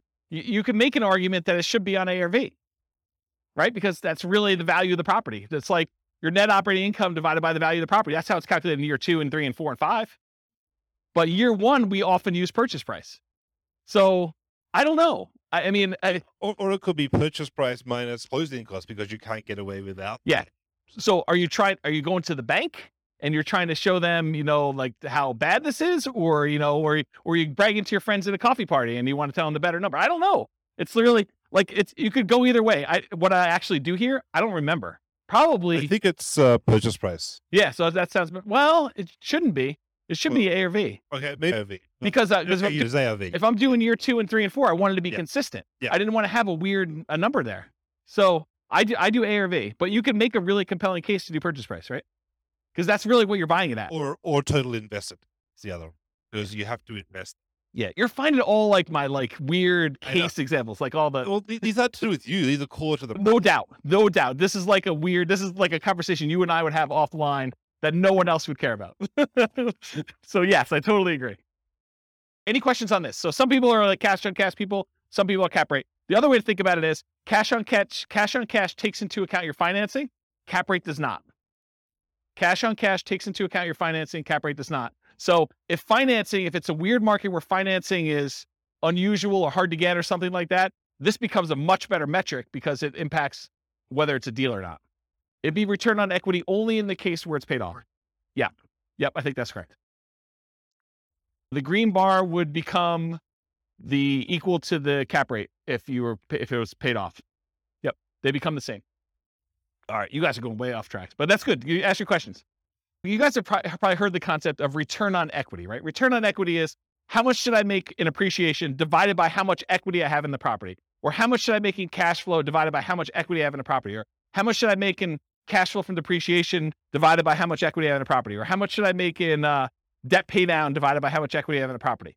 You guys have kind of understand that concept. That's not exactly what this chart is, although it's really similar. The difference is your equity in the property is not all yours to keep. If you were going to go sell that property, there would be costs. You probably have real estate commissions. You probably have closing costs to get out of the deal. You have that depreciation recapture tax. You have capital gains tax. So your equity, you may think, hey, look, my property's worth $500,000. I owe $400,000. I have $100,000 in equity. Oh no, you do not. What you have is $100,000 minus 6% of the $500,000 in real estate commissions minus 1% of the $500,000 in closing costs, minus 25% of whatever I had to get in depreciation over those years that I've owned it, plus 15% of the $100,000 that I had in appreciation. Those are all subtracted from that $100,000. So maybe you have $50,000 or $40,000 left. This chart shows you that return you had from appreciation divided by what you'd walk away with in cash by selling the property after all those expenses, closing costs, real estate commission, depreciation recapture, and your capital gains. So true net equity is actually the equity you have if you sold the property and you did all the stuff you're supposed to do, paid closing costs, paid whatever transaction costs to get out, the depreciation recapture and the capital gains tax. Okay.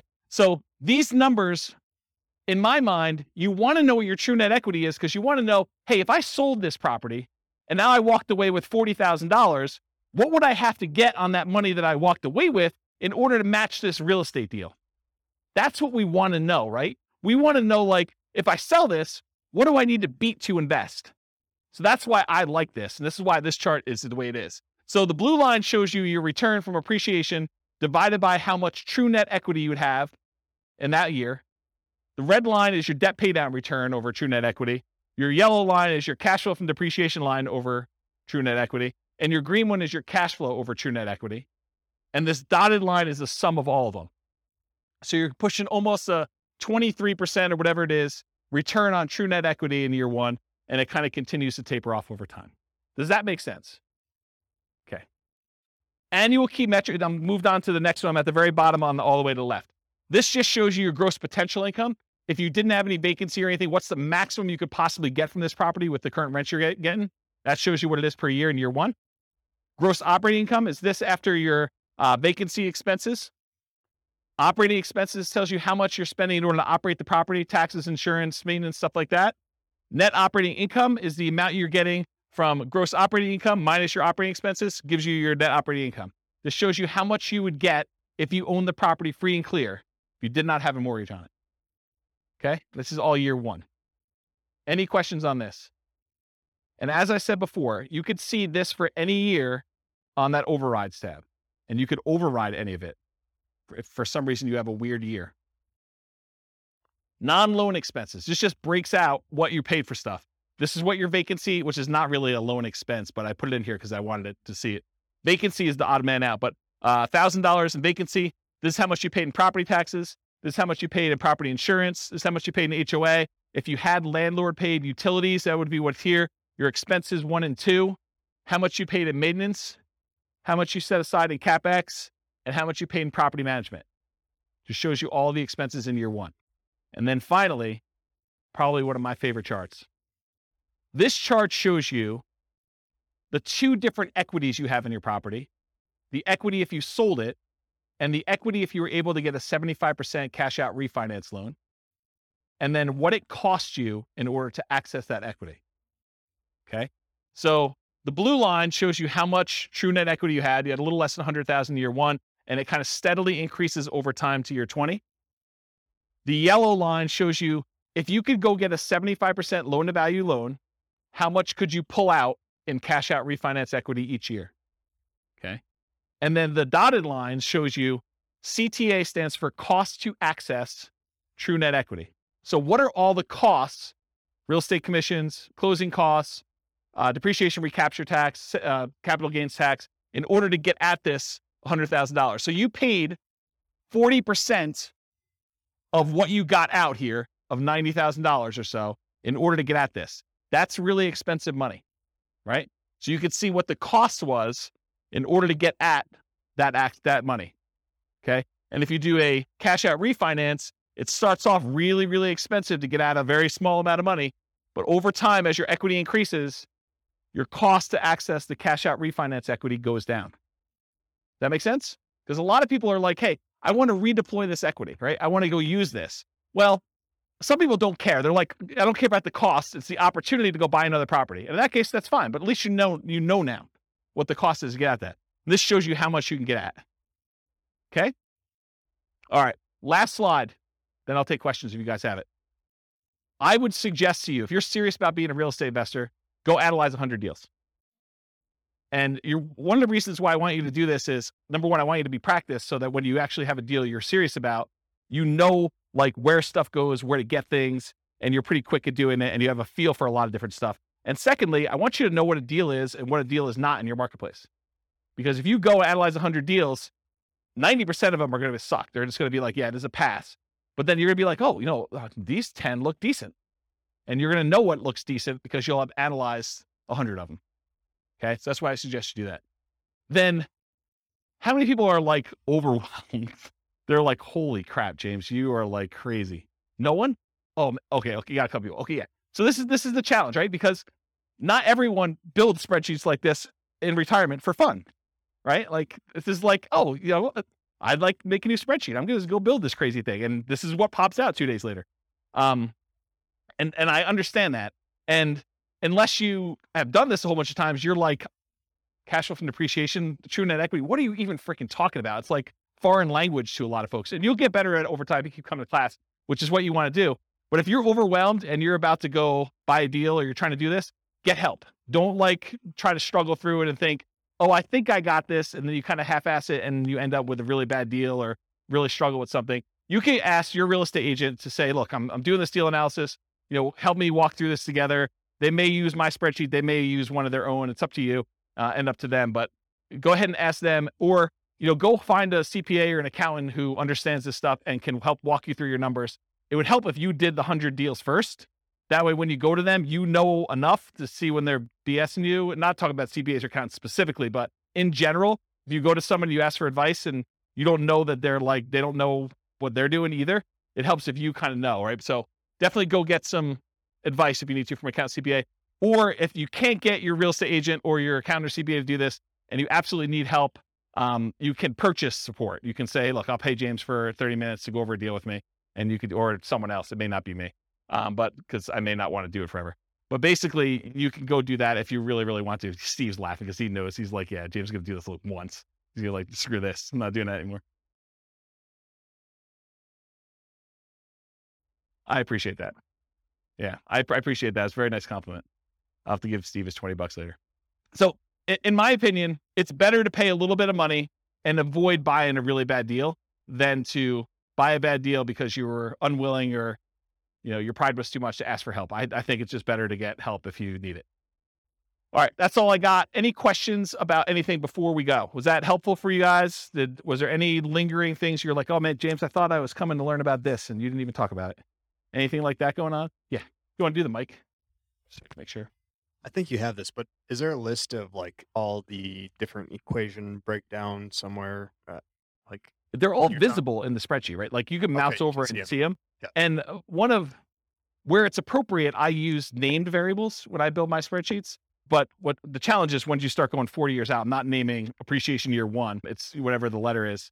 So it's all in there. You can go like mouse over it and it'll show you in the field. Andrew can double check me, but I'm pretty sure you can see those, right? If you mouse over like a computed field, it'll show you what the formula is on top. Yeah. So there's a good book out there. I think it's like, 103 investor metrics every real estate investor should know or something like that. There's a book on Amazon you could buy and it walks you through the calculations for how to do all of them. So that's probably a good book if you haven't ever seen those and you need that. I don't remember what the title is, but it's something like that. 52 metrics some real estate investors need to know, or look on Amazon. I was just wondering, where do we go to start the 100 deals? MLS. Just start going through MLS. If you're doing stuff locally, go pull them out of the MLS, or you're doing stuff remotely, pull them out of their MLS. But yeah, don't overcomplicate this. Just go pull up deals. It doesn't even matter if it's a good deal, because you're going to start finding out what's normal, and then you'll start saying, "Hey, look, I'm tired of analyzing the same crappy deal.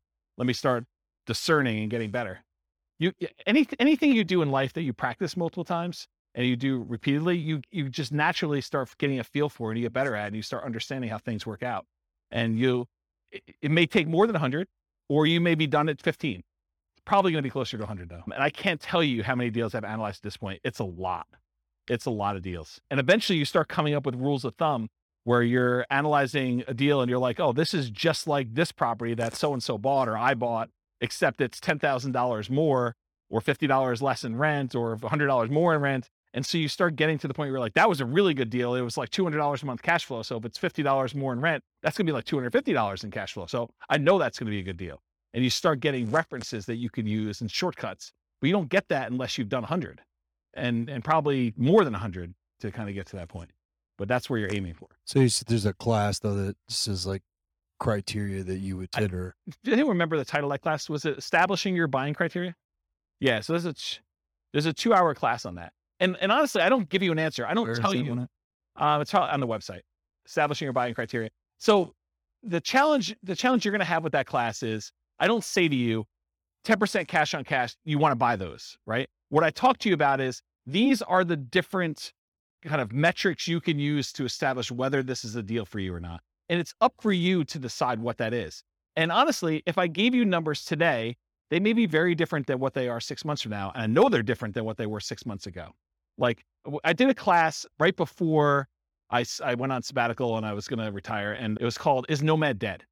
Because the question I got from people was, hey, James, in your Nomad book, you're talking about $270,000 properties. And the properties I'm buying now are $400,000, and the rent to price ratios are very different than what they were. So is Nomad work anymore? Should I even bother with this crap? And what we determined was, look, if you ran Nomad from where we were then, which is probably even different than it is now, but if we ran it from where we were then, I showed you what the returns would be with just really modest kind of like returns. And I said, can you beat this return somewhere else? Do you have another investment that you can make, or another investing strategy? Maybe it's not even real estate, maybe it's stocks, or maybe it's something else, but do you have another thing that you can do where you can beat these types of returns? And if you do that. I'm not, don't do the Nomad one if it doesn't make sense. But I think for a lot of folks, Nomad crushes everything. Like, you just look at it, you're like, even with conservative numbers, and even with markets going down for a couple of years or things like that, I don't have something that I can use to beat it. Wasn't that sort of the gist of that class? Like, I'm not trying to tell you to do Nomad. I'm just saying, look, this is what Nomad looked like back then. This is what it looks like now. Can you do better? Can you do worse? I don't know. You decide. So I can't give you a number. I can't tell you, you need to make $100 a door, or you need to make $500 a door, or you need to make 5% cash on cash, or you need to do this. Partially because I could tell you need to make 5% cash on cash, but that may be for putting 25% down, and maybe it's not even buying in our local market. And then you're like, well, I can't find any things where I can get 5% cash on cash because I'm doing Nomad and I'm putting 5% down. So nothing's got 5% cash on cash. It's all negative. Or I'm doing a VA loan with nothing down for my first deal, and there's no way I can get numbers like that for that particular deal. And in another market, someone could be listening to this recording and being like, man, you guys aren't able to get positive cash flow. I'm trying to determine whether I'm buying a $600 a month positive cash flow deal or the $450 one that's in a slightly better area.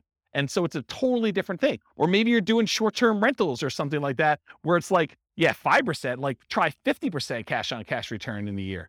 Like, they're totally different numbers. Or maybe I'm doing Burr and I'm really trying to not have money in the deal at all, but my cash flow I don't care about, because I can wait a long time for cash flow to improve when I don't have anything in the deal.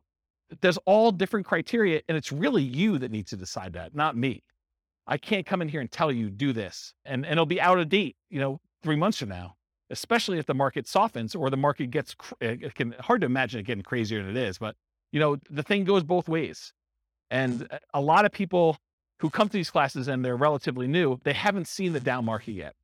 And so you don't know what you don't know. And I'm sure I'll talk about that in future classes, but I've lived through some pretty rough markets. And so you have a different perspective when you do that. And you know that you can't put in 10% for appreciation and expect that to be a reasonable number. Right, Kevin? Yeah. See? But when you put in 3% and then you go back and you're like, wow, James was off. It's not 3. It's been 9 for like the last 3 years. And I look like superstar. Just, remember those superstar feelings next year when you give 5% back, right? Because it still is awesome, but it's still not, where it is. Even if it didn't go up in value at all and all you did was pay it off over 30 years, the numbers look awesome. So paying it off. Totally. Yeah, that's exactly it. I mean, just imagine, you put up 5% now, let's say it's a $500,000 property, which is about where we are now. You put up $25,000 in order to buy a property. And when you're ready to retire, it's a $500,000 asset. Where else can you put up $25,000 and have it be $500,000 in 30 years? That's like a 10.51% compounding yearly rate of return.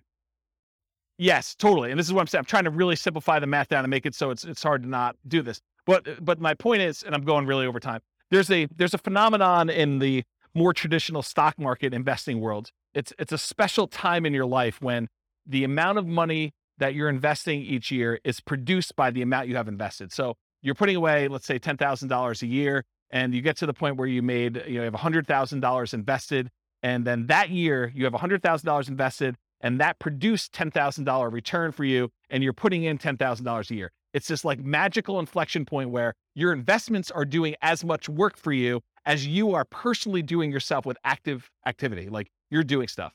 And so it's this really weird, magical thing that happens. And for stock market investors, because the returns are what they are and all these other factors that go into that, you're not having, a big asset thing, that usually takes some time to get to that point. What's crazy is that with Nomad, a lot of times that happens in year one, where you put up a certain amount of money, especially if you're putting these really low down payments, like 0% or 3% down, and you have a crazy appreciation year of 6 or 7 or 9% or whatever it is. You could get to the point where the investment you have is doubling what you put into your deal in that first year. And if not in the first year, in the first few years, which is just crazy to think about. And then to think, okay, I bought that one investment. Now I'm going to buy an additional one, a second one in year 2 by doing Nomad. That's just awesome because now you've got 2 contributing toward that thing, which is just crazy, crazy good.